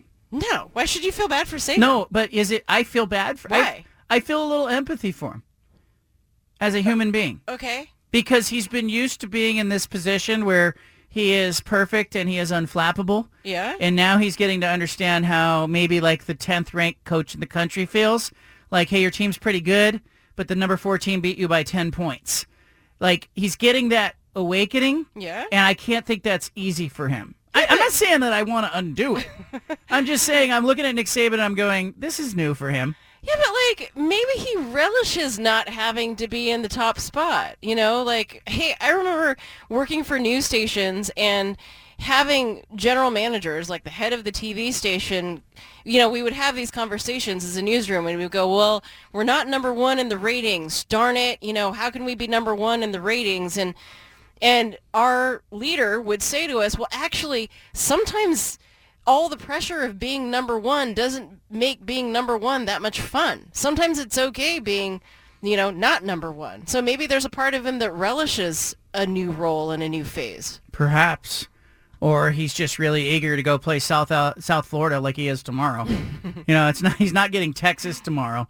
But he'll get South Florida tomorrow, and then it gets hard for him because he gets Mississippi, who's pretty good. But they're at home. Then it's Mississippi State. Then it's Texas A&M. Then Arkansas. Then Tennessee. Then LSU. Then Kentucky. And then he gets an off week against Chattanooga. And then the Iron Bowl. I still think Alabama is a pretty good bet to get to the end of the season with only 1 loss. Mm-hmm. And where that leaves him, we shall see.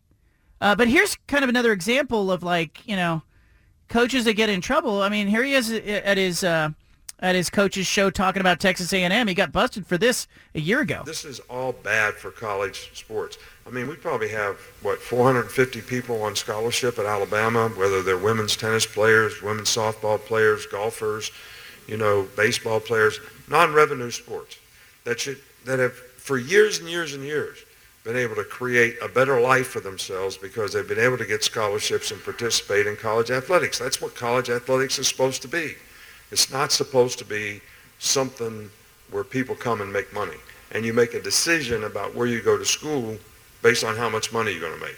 You should make a decision based on where you have the best chance to develop as a person, as a student, and as a player, which is what we've always tried to major in. And we're going to continue to do that. And hopefully there's enough people out there that want to do it. But I know the consequence is going to be difficult for the people who are spending tons of money to get players. And you've read about them. You know who they are. I mean, we were second in recruiting last year. A&M was first. A&M bought every player on their team, made a deal for name, image, and likeness. All right, we didn't buy one player. All right, but I don't know if we're going to be able to sustain that in the future. All right, so Saban calling out A&M in front of his own fan base. He later apologized. Yeah, that's I remember that. And I would question the wisdom of having these kind of shows for coaches because it's just a lot of fertile ground and a lot of time to fill.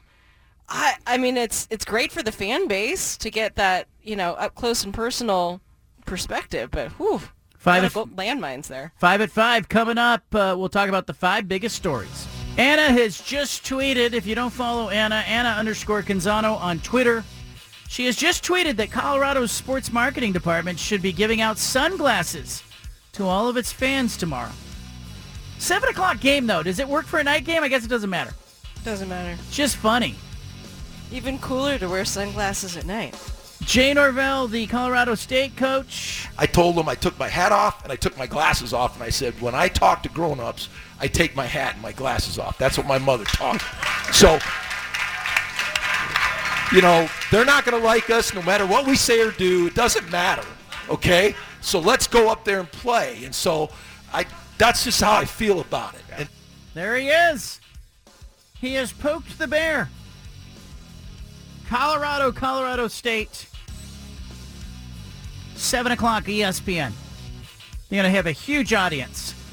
I don't think it'll be 7 or 8 million like they've been getting on Fox for the big noon kickoff. But it's going to be something like 4.8 million, 5 million. It's going to be a big audience for that 7 o'clock window, which is 10 o'clock Eastern time. They're going to draw like 4 million viewers. Plus, 4.8 is my over-under. Anna's got the 5 biggest stories in sports. Judah's got the benchmark. Let's do it. The 5 at 5. The number one story that Anna sees is... Well, you can't argue that Deion Sanders is a marketing genius because he took that sunglasses comment and has now turned it into a whole thing. He gifted all of his players a pair of Coach Prime's signature glasses. He not only did that, next level, he went on First Take and started handing out glasses to the hosts on First Take on ESPN. This is genius. And so he's taken this comment, he's fueled up his team with it, fanned the flames, made it personal, as he says, and everyone's going to be watching this game that no one might have cared about before.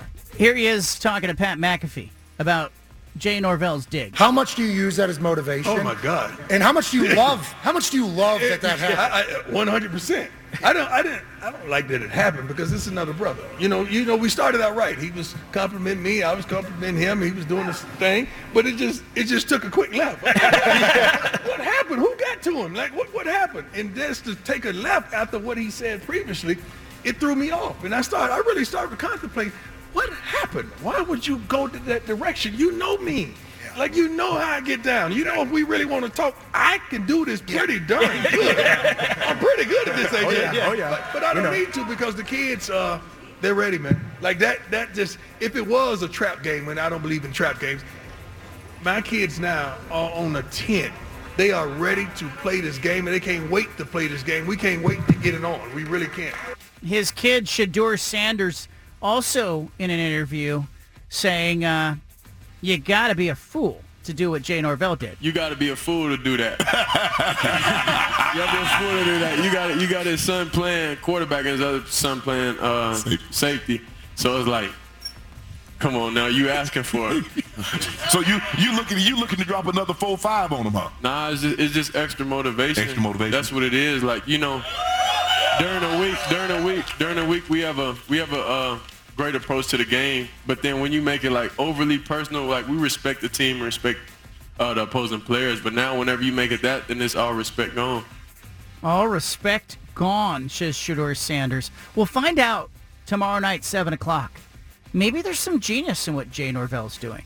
Maybe he's got the Sanders family talking and focused on him and not his team. We'll see. Number 2 story. Aaron Rodgers not ruling out a return in the playoffs. He did an interview today talking about his successful surgery for his Achilles tendon injury. He says he's dealt with a lot of sadness, a lot of tears, a lot of dark frustration and anger, but he's also gotten a lot of love, and asked whether he sees himself making a recovery and coming back, a timetable for return. He said, I think, as Kevin Garnett said, anything's possible. I think what I'd like to say is, give me the doubts. Yes. Give me the doubts. Give me the timetables. Give me all the things that you think can, should, or will happen. Because all I need is that one little extra % of inspiration. That's all I need. So give me your timetable. Give me your doubts. Give me your prognostications. And then watch what I do. Hell yeah. Let's go. Aaron Rodgers, darkness no more. He's out of the retreat. I wish him the best. He's coming back. It's like a movie. It is a little Yo, Adrian. It feels a little cinematic, yes. Adrian. Number 3. Well, this is a story that has not yet ended. Jenny Hermoso, the Spanish soccer player. No. That guy kissed. I thought he got fired. He got fired or he left. Anyway, Mama Rubiali's got a Snicker bar. She got a Snicker bar. He's not in his job anymore as the head of soccer in This Spain. is over. The story's done. No, it's actually not, because he's under investigation for sexual assault, and Spain's high court ruled today that he's got to stay 200 meters away from Jenny Hermoso. So there's a restraining order in place now. Okay. Yeah. That's good. No, I like it. I like it. He's not only out, he's got to really stay away. Yeah, he does. All right. Yeah. He should be at home with Mama Rubiales anyway. He probably is. What are we on? 3 now? 3. 3? 4? No. 5? No, we did. Okay, now you're screwing me up. We did Coach Prime, Aaron Rodgers, 3, and we're on number 4. We're on 4. Yeah, 4. Okay. That's what I said. Number 4. I gotta know if this registers at all. Dartmouth's men's... No, it doesn't. See, I kind of wondered, but I'm going to do it anyway. Okay. Dartmouth's men's basketball team filed a petition this week to form a union. Okay. They filed it with the National Labor Relations Board in Boston, Massachusetts. Only the second time a college team has attempted to unionize in the last decade. The first was Northwestern football. They tried that back in 2014, and it ended when the National Board denied that request, fearing it would create a competitive imbalance. Okay. It's just interesting to me. They want to be paid. It's interesting. I didn't know. Did you know Dartmouth's a longtime member of the Ivy League? Yes. Okay. Well, I knew they were in the Ivy League. they're not great as far as the team goes. They haven't made the tournament since '59. They haven't had a winning record since 1999. Yeah. So I don't know.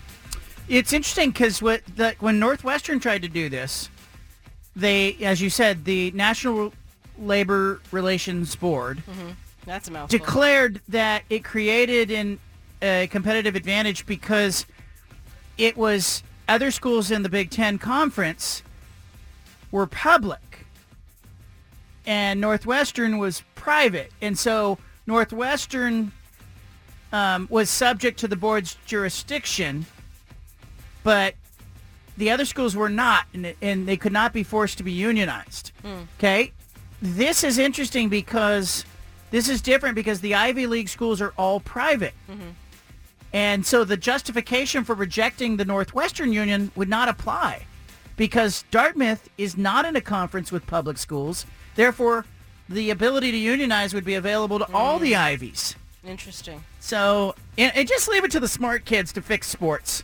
You know what I mean? That's what this is about. That's kind of how I read it. Oh, you're so smart. Northwestern can't win a damn thing. They tried to get the union off the ground. They forgot they were in a conference that had Ohio State in it.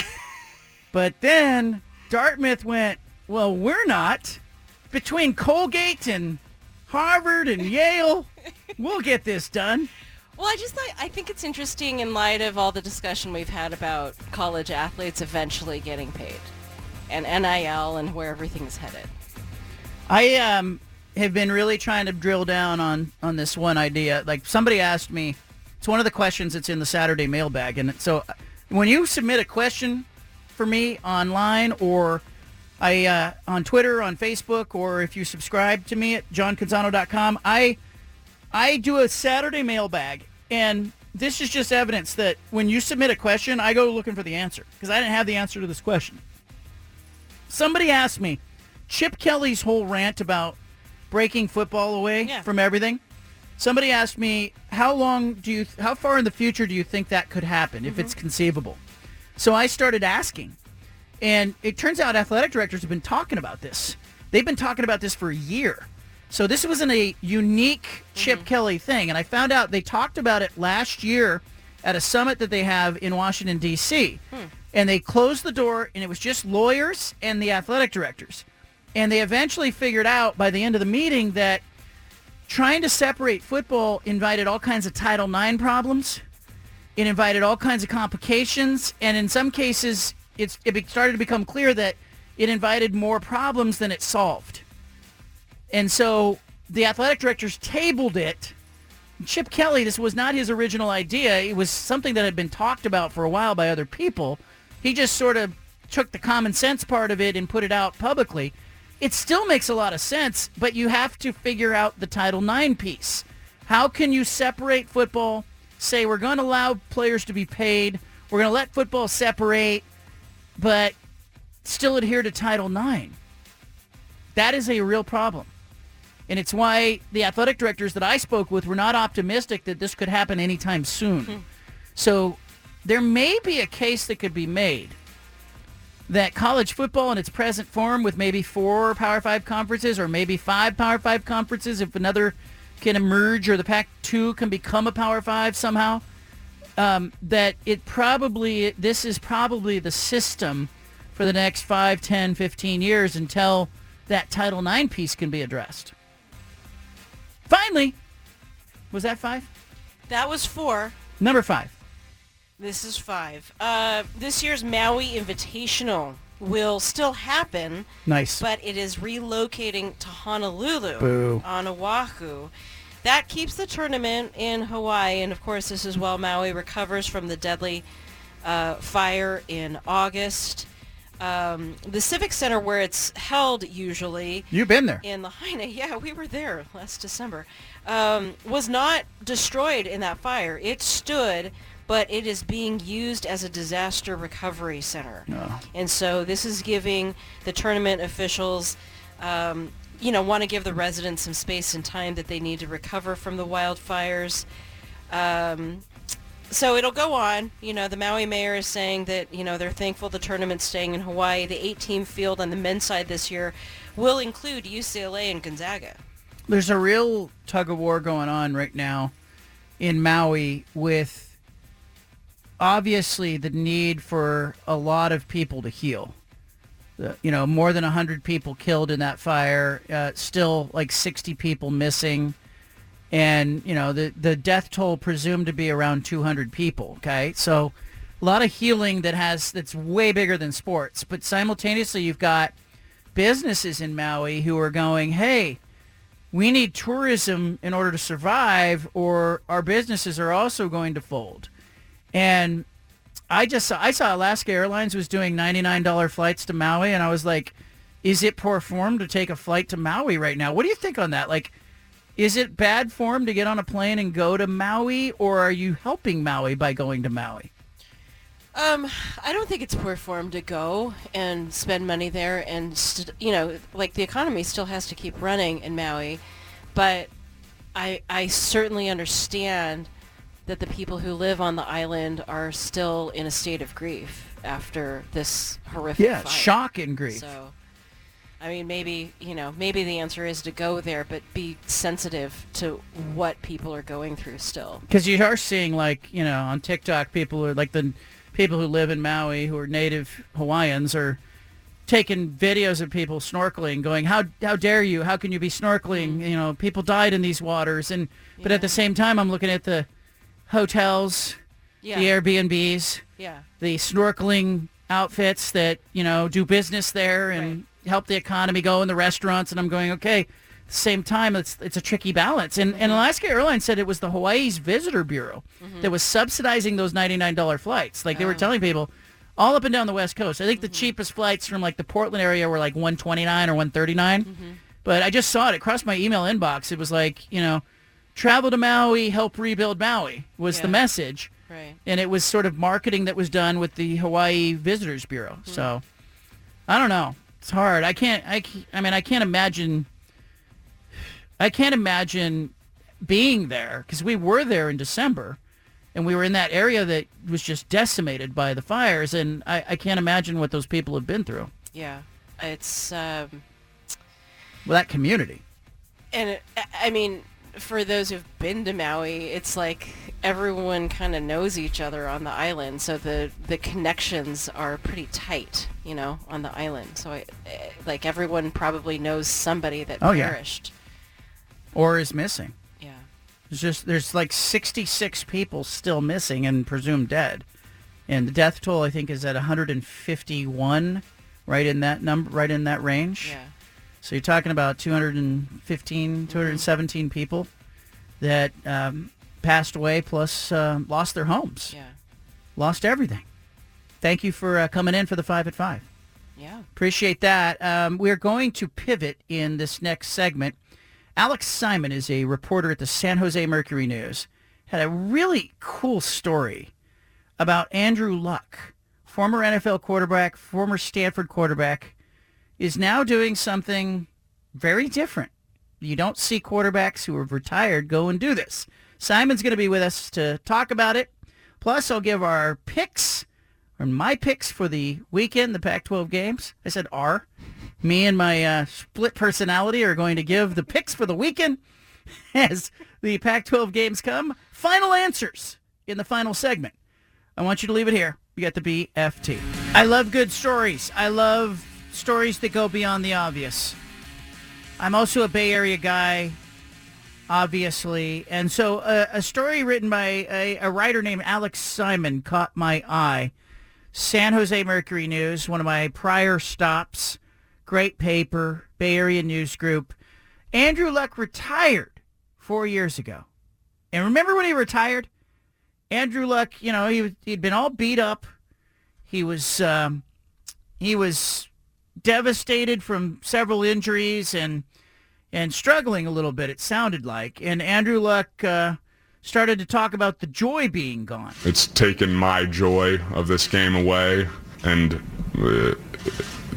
this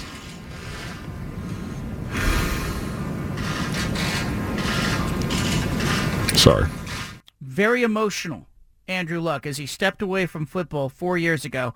What has he been doing since? Well, Alex Simon visited with him and wrote about it. And he's here to talk about it, joining us from the Bay Area. Alex, thanks for making time, man. Thank you for having me, John. It's an absolute pleasure. Give me an idea. Andrew Luck retires 4 years ago. He says, I got to get away from football. I need to remove myself from football. Looks like you found what he's doing. Why don't you tell our listeners what he's doing and what brought him back? Yeah, he is actually, back in the Bay Area, going to the graduate school at Stanford School of Education. He's pursuing a master's degree. And I would be remiss if I did not give a ton of credit to ESPN's Seth Wickersham, who had a phenomenal kind of deep dive talking to Andrew back last December, in which within that story, Andrew talks about wanting to get into coaching at some point, that he wants to teach, he wants to coach. And about a few weeks ago, actually, one of the freelancers who helps us with our high school football coverage, kind of almost just as a note, tossed it into a story that at Palo Alto High School, which is the school that I know you know this, Sean, but for your listeners, it is literally directly across the street from Stanford and Stanford Stadium. You can see the lights on at Stanford Stadium from Palo Alto's high school. They're right there, and Andrew lives nearby, and I guess he reached out earlier in this spring and got together, and he's now helping out twice a week while he's going to school as a football coach. And for the most part, he's doing a little bit of help with the whole team, but he's actually mostly focused on kind of the younger players, the freshmen and the sophomores with the JV team, which I found really, really interesting.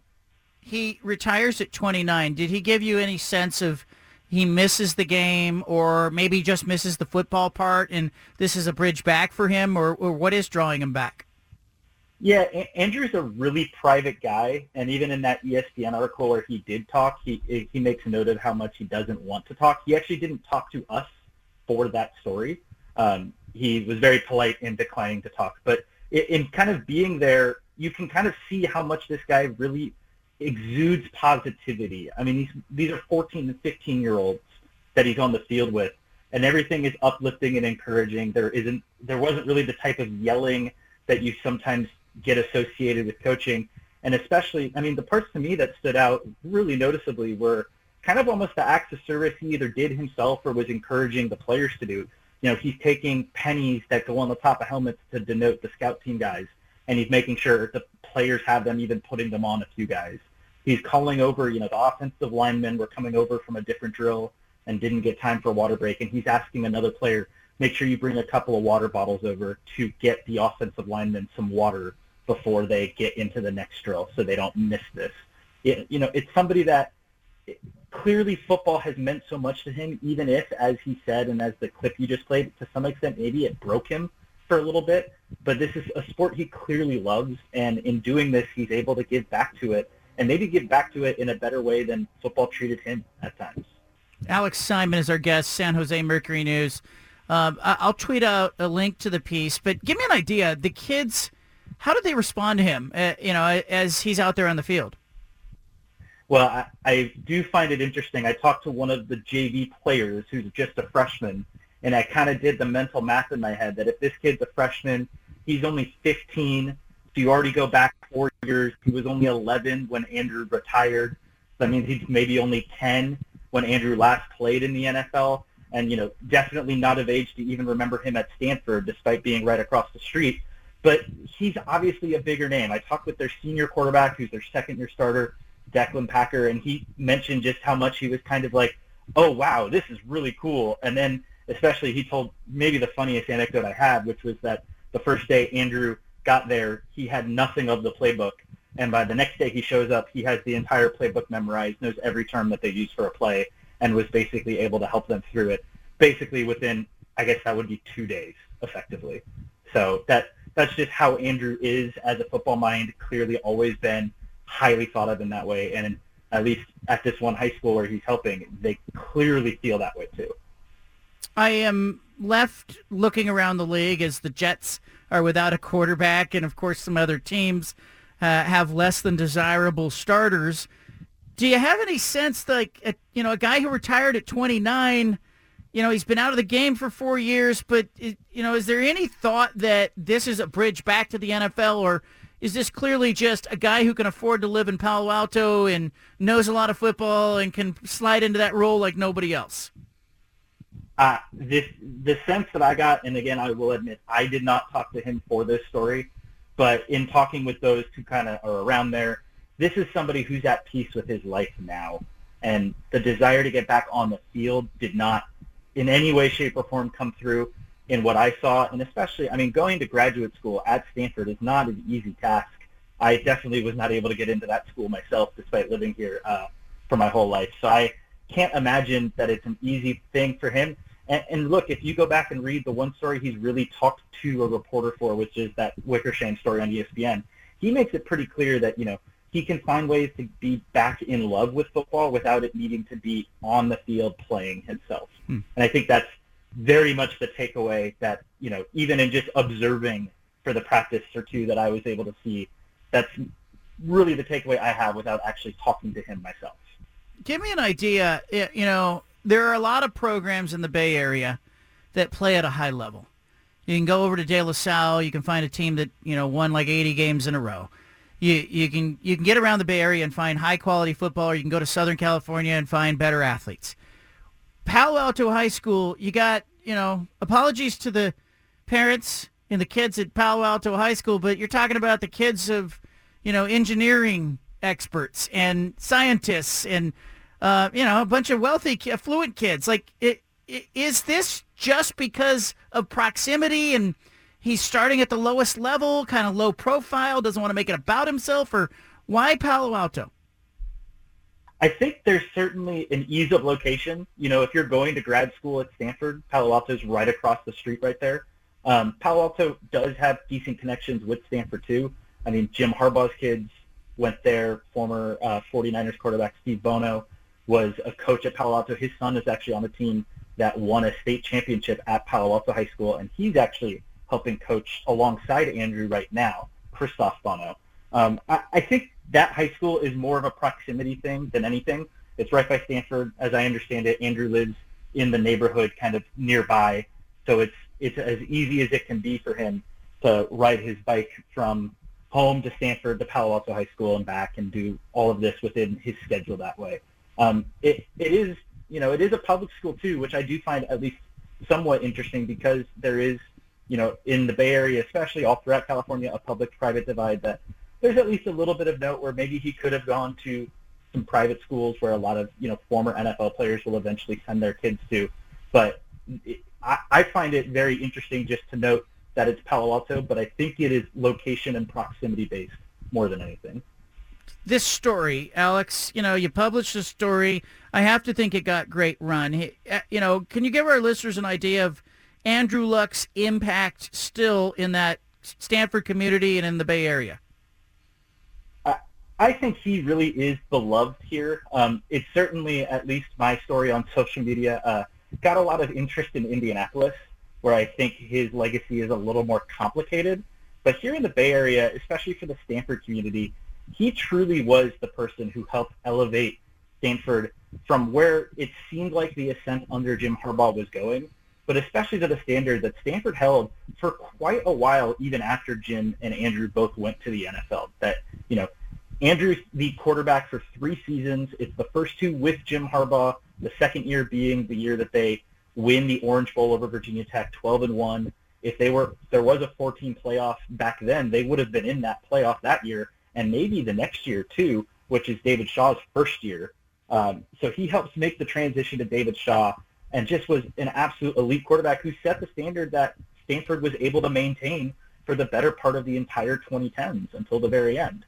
So he's highly thought of. He's actually going into Stanford's Hall of Fame in 2 weekends, I believe. When they play Oregon, he'll be a part of their 10-person Hall of Fame class. So Stanford thinks the world of him, and I think this place maybe feels like home to him to the point that he's happy to be back at school and living in the area. He talked when he retired about being stuck in a cycle. I want our listeners to hear this. I've been stuck in this process. I haven't been able to live the life I want to live. And after 2016, where I played in pain and was unable to regularly practice, I made a vow to myself that I would not go down that path again. I find myself in a similar situation, and the only way forward is to remove myself from football in this cycle. He removes himself from the cycle. He went on to say that it was sad, but it was clear what he needed to do. And it's sad, but I also have a lot of clarity in this. It's been a difficult process, but my wife, my family, my friends, Mr. Ballard, Mr. Irsay, the Irsay family, and Frank Reich have been incredibly helpful, supportive, and I'm so grateful for them. Do you ever think, Alex, about what happens to Andrew Luck if he does what a lot of other players do and just goes, hey, this is what I'm supposed to do, I guess I'll do it? You know, it didn't look like it was headed in a positive direction for him as an athlete. Yeah, it's just really tough. He will always, I think, fall into the what-if category of injury-based more than anything. Because really his decision to retire, for as much as some people feel as if he, and certainly I saw this in my mentions from Indianapolis, that people feel like he quit on the Colts and he quit on them. Like, his ankle wasn't going to be ready to play that season. And he really, he came back for what was a pretty incredible 2018 season, led them back to the playoffs. But he clearly had been dealing with so much health stuff that you just kind of wonder, what if that had never happened? Could he have been, truly the Peyton Manning Part 2 that he was set to be when he got there and looked like at the start? For as much as we give a lot of rookie quarterbacks here credit when they do okay, a lot of rookies like Trevor Lawrence and whatnot have struggled in year one and year two. Andrew made the playoffs that very first year. It's a rarity to see that level of confidence from a rookie right out of the gate, and he sustained it until his body broke down on him. So I think the bigger what if isn't the retirement, it's more what if he had stayed healthy the whole way. And it's hard not to imagine that he'd be a Pro Football Hall of Famer because he's pretty close even with the career he already had. I keep thinking about, where he's going with this.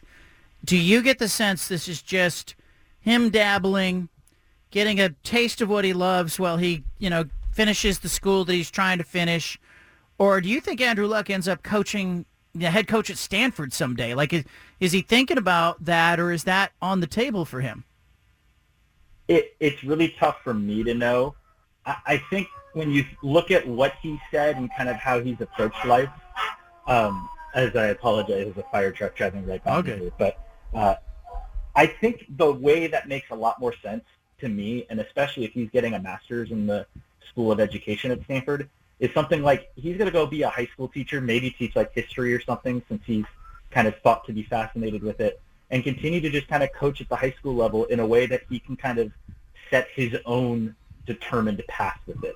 If he decides he wants to kind of go up to high school varsity head coach, Phillip Rivers is obviously doing that in Alabama. There's other quarterbacks who have done it, but he seems somebody, based off of what you've read when he has talked, that is a lot more at peace with the life that he has now than he has in a long time. I don't imagine getting back into the daily grind of football in a head coaching role at the college level, even at the high school level to some extent, is in the near future for Andrew. Maybe the far future, but certainly not anytime soon. Alex Simon with us. You are a Arizona State Cronkite School graduate. You're working in the Bay Area now. What do you make of the Pac-12 implosion? Can you wrap your head around it? Honestly, I can't. I mean, I'm a Bay Area native, grew up here. I remember how big it was kind of on the peninsula back in 2011 when Stanford had game day for the first time ahead of Oregon, and some of those massive Stanford-Oregon matchups from the late 2000s and early 2010s. It's kind of mind-boggling. I also went to school in North Carolina at Elon College, now Elon University, which is a small school there, but I got to see the passion of the ACC. So there is a part of me that thinks, hey, the ACC is a great college home. I just don't think it's the right home for Stanford or Cal. I just don't imagine that, playing games in College Park, Maryland is what kids that go to Oregon or UCLA are signing up for. And it just saddens me because as somebody who was staying up till 2:30 in the morning when Cal and Washington State were shooting out to 68, 70, 68 back in the day. It really pains me to see that we're going to lose something that has such a strong regional identity here that, maybe people on other sides of the country and in other parts of the country don't care as much. But the people who do care here care deeply. And it really does. It's going to be kind of a weird full year of Pac-12 sports in that way. Alex, I really appreciate your time. Great work on the story. Before I let you go, how gratifying was it for you, being a Bay Area guy, to tell this story and to be near it? I've just had an absolute delight, and especially because of the fact that this is a high school sports story. I think the best stories that we can tell in this industry oftentimes are in high school sports, and especially because in the Bay Area, everybody would associate the passion for high school sports all across the country in places like Texas or Ohio or Georgia. But even in a place like the Bay Area, there is a lot of passion for it, and there's a lot of interest and a lot of attention that people would pay. So to be able to kind of tell a really unique story that's brought up a lot of attention, and especially as well, just today I was able to have a story about the emergence of girls flag football, which is now a massive thing starting up in California. So it's been an absolute delight for me to be able to help Bay Area News Group and the San Jose Mercury News with their high school sports coverage in every way possible. Alex Simon from the Mercury News. Thanks, Alex. I appreciate it.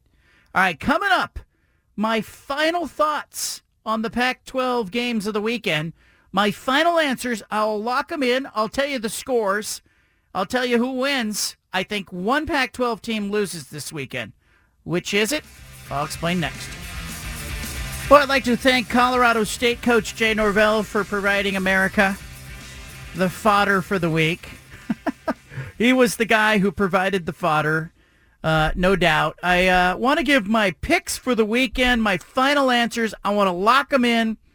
Judah Newby, you can say agree or disagree. Tell me why. I'll give my pick. You say whether you're on board with it or not, or maybe you don't care. Because some of these games, I do think have a don't care element. Like Weber State is at Utah in the first Pac-12 game tomorrow morning, 11 a.m. That one's on the Pac-12 network. Kyle Whittingham, who's he going to play? Is Cam Rising going to get any snaps? As of midweek, it was Nate Johnson as the starter. A lot of people wondering if Rising will get in uniform. But there's no line on this game because Weber State.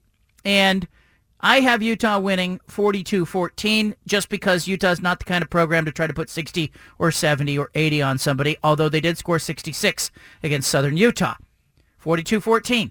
Agree, disagree, or indifferent? Yeah, right on the money, I think. I'm with you on Rising. My only question is, does Damian Lillard show up for this game? That's the only wrinkle. And then next week, because that week four slate is super tasty, you got Utah, UCLA at Rice Eccles. So all these week 3 games kind of are whetting the appetite a little bit for week 4, but that Utah, UCLA game's that's not going to sneak up on anybody either. That's a good game. Oregon State. Home in the second game of the day. Nice and early game. 12:30 kickoff on FS1. Will FS1 have a broadcast crew in-house? Probably not. But I'll be in-house for San Diego State at Oregon State. Beavers have covered the spread 9 straight times. It's huge. 9 straight times. They're at home.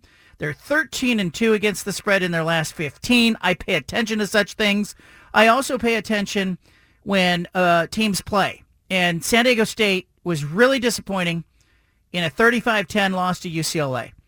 There's a real chance that Oregon State will shut out San Diego State tomorrow. There's a real chance of this. It could be a lower scoring game where Oregon State wins like 31-0. It could be 35-7. But I have it at 42-14 because I think Jonathan Smith will play some guys, given that it's week 3 and he doesn't need the shutout. Oregon State is a 24.5-point favorite, and they're going to cover that. 42-14 is the final. That's your Utah Weber score? No. Or no? No. Utah, same score, 42-14. Okay, yeah. Yep. I've got 45-7. I'm right with you. Okay. I'm wondering if that shutout's coming to that point, but at the same, do you think Aiden Childs plays for a 3rd straight game? Yes. I think he plays probably the whole 4th quarter. If I'm Jonathan Smith, I want the win, but more importantly, I want healthy players going into week 4 at Washington State. And I just don't want a bunch of guys banged up. I don't want to go into conference play that way. And it's the only thing that tells me that it's not going to be a completely dominating performance. But San Diego State, not good up front. I think Oregon State will run, and I don't think it'll be hard for them to score. By the way, Petros is on the call here, so you'll either see him or no, he's not going to be there. Oh, there you go. He's doing. See, this is how you know Petros is not going to be there. And I love Petros. This is not his fault. But FS1 has him calling 2 games tomorrow. Oh, yeah, he's got ASU Fresno. Yeah. So unless Petros is going to be in Corvallis at 12:30 and then bussing over to, the Corvallis airport and then flying to Arizona. That's pretty much what Dillingham did. 7:30 game on FS1. Yeah. Hardest working man in show business. I think it'll be a long day for San Diego State and a long day for Petros. Let's be real. Let's go to the next game. Game number 3. It is the Idaho at Cal game. This one's dicey. 1 p.m. Saturday, Pac-12 Bay Area. Idaho's pretty good. They beat an FBS team 33-6. They beat Nevada last week. They're 2-0, the Vandals are, for the first time in 25 years, and they're ranked 10 in the FCS coaches poll. Now, Pac-12 teams should win this game, but I will not be surprised if Idaho hangs in there. There's no line on this game. I think Cal wins it 24-14. Will not be surprised if it's a little closer. Could be 21-17, but I think Cal wins, but I think they get pushed a little bit. Man, I hope they put up 30. I want to believe in that new look offense. I do, and what they showed at North Texas to be like the real thing. So I'm going to say they win. I'm going to say they win 31-10, but I feel like you've got a better sense of it than I do at this point. I don't know if I do, because I had them beating Auburn last week, and they 14-10 lost. Yeah, so but I mean, holding them to 14 points, like that's an encouraging defensive effort, but the offense wasn't there, I just worry that the Cal players, they need to get some reward. Like, it would have been a reward to beat Auburn, and I just kind of worry that they're going to look ahead to the Pac-12 season. It's a little bit of a letdown after Auburn. It's Idaho, but Idaho's going to come in there flying around going, this is our chance to, beat another big program. North Carolina Central's at UCLA, 2 o'clock Saturday, Pac-12 networks, Pac-12 LA, really. Chip Kelly insisting that he has 3 quarterbacks. We all know he has one. The name is Dante Moore. But I got UCLA 38, North Carolina Central 14. There's no line on the game, but I think UCLA wins it and wins it easily and rests a bunch of guys in the fourth quarter. Yeah, I'll go 41-13, just a little bit more juice for UCLA just because they've got the dudes and they've got the physicality. But you're right, Chip is professional. He's efficient. They'll take care of business in the Rose Bowl. And North Carolina Central, not a bad offense. They've scored some points this year, but it's like 38-14 in my book, or 40-14 as you have it. Northern Colorado at Washington State. Washington State trying to go 3-0. Cougars ranked in the AP Top 25. This one's at 2 o'clock on the Pac-12 Network. There may be some temptation for Washington State to peek ahead, but I just think Washington State's offense carries the day here. Northern Colorado, not great. No line on this game. Washington State 56. Northern Colorado 3. Oh man, that's a woodshedder. I'll say they put up 60. I'll give Northern Colorado 10. But yeah, it's going to be ugly. This one's interesting. The 2 o'clock game on Peacock. Washington's at Michigan State. Tremendous distractions around this game. Mel Tucker with the Spartans suspended without pay. Washington's on grass. Interesting game. Washington's favored by 16. What could happen? I've been talking to people in the Big Ten who are not high on Michigan State when they are focused. They are distracted in this game. I think Washington's going to score about 35. I think Michigan State's going to score like 17. I have the Huskies covering, winning. Good win for the Pac-12. I feel like people are still sleeping on Michael Penix somehow nationally. I've got UW winning and covering 41-20. Hawaii at Oregon, 5 o'clock Saturday. Pac-12 Network. Oregon is a 37.5-point favorite. Will the Ducks look ahead to the Colorado game in Week 4? Big question. Or will Oregon have 14 penalties for 125 yards? Another big question. I have Oregon winning 56-14. I think they cover. I think it's a comfortable win. I think they look good, and they feel good about themselves heading to Week 4. Yeah, the penalties, you can't really judge that with Hawaii. They're not good enough to force Oregon penalties like Texas Tech was. But Oregon wins, they win, they cover, and I can't wait for next week. Moving along. Sacramento State at Stanford, fun game. Troy Taylor, former Sac State coach, now at Stanford, has built himself a nice little fun football team at Stanford for this season, but they're no no threat really to contend in the Pac-12, but they are, I think, a real threat to Sacramento State. As shaky as Stanford has been, if you look at Stanford wins, non-conference wins, since the Pac-12 era started in 2011, Stanford's fourth in the conference, behind Oregon, Utah, Washington. Stanford's fourth. So I think Stanford's still good enough to win this game. They win it by double digits. There's no line on this game because it's Big Sky against Pac-12. Stanford 31, Sac State 21. Yeah, I'll ride with that. I like that. 31-21. I'll say 33-20 just to be a little bit different, but I think that's right there, and it's cool for Troy Taylor against his former team. Here's a wild prediction. Sac State finds a way to lead this game early. They lead at some point in the first half, and they're close at halftime. Keep an eye on that. Colorado State, Colorado, the game of the week if you're nationally tuning in. ESPN, 7 o'clock. Jay Norvell, Colorado State coach, poking the bear. Does it work for him? I think a little bit. Colorado's got some flaws. Nebraska could not exploit them. But I look at Colorado State's games. We have some proof of performance from Colorado State on the offensive side of the ball. They scored 24 against Washington State. So I have Colorado's a 23.5-point favorite. I think Colorado State's going to cover, sunglasses or not. I have it 38-28. Colorado wins the game, but Colorado State keeps it closer. Yeah, I agree with that. Good call. Fresno State's at Arizona State, 7:30, FS1. Fresno State's a 3-point favorite. I think they're going to cover. They'll win 34-24. Yeah, I like it. And then UTEP at Arizona, 8 o'clock on the Pac-12 Network. Arizona's a 17.5-point favorite, and I think they cover easily. 41-14 is your final. Great show. We'll see you Monday.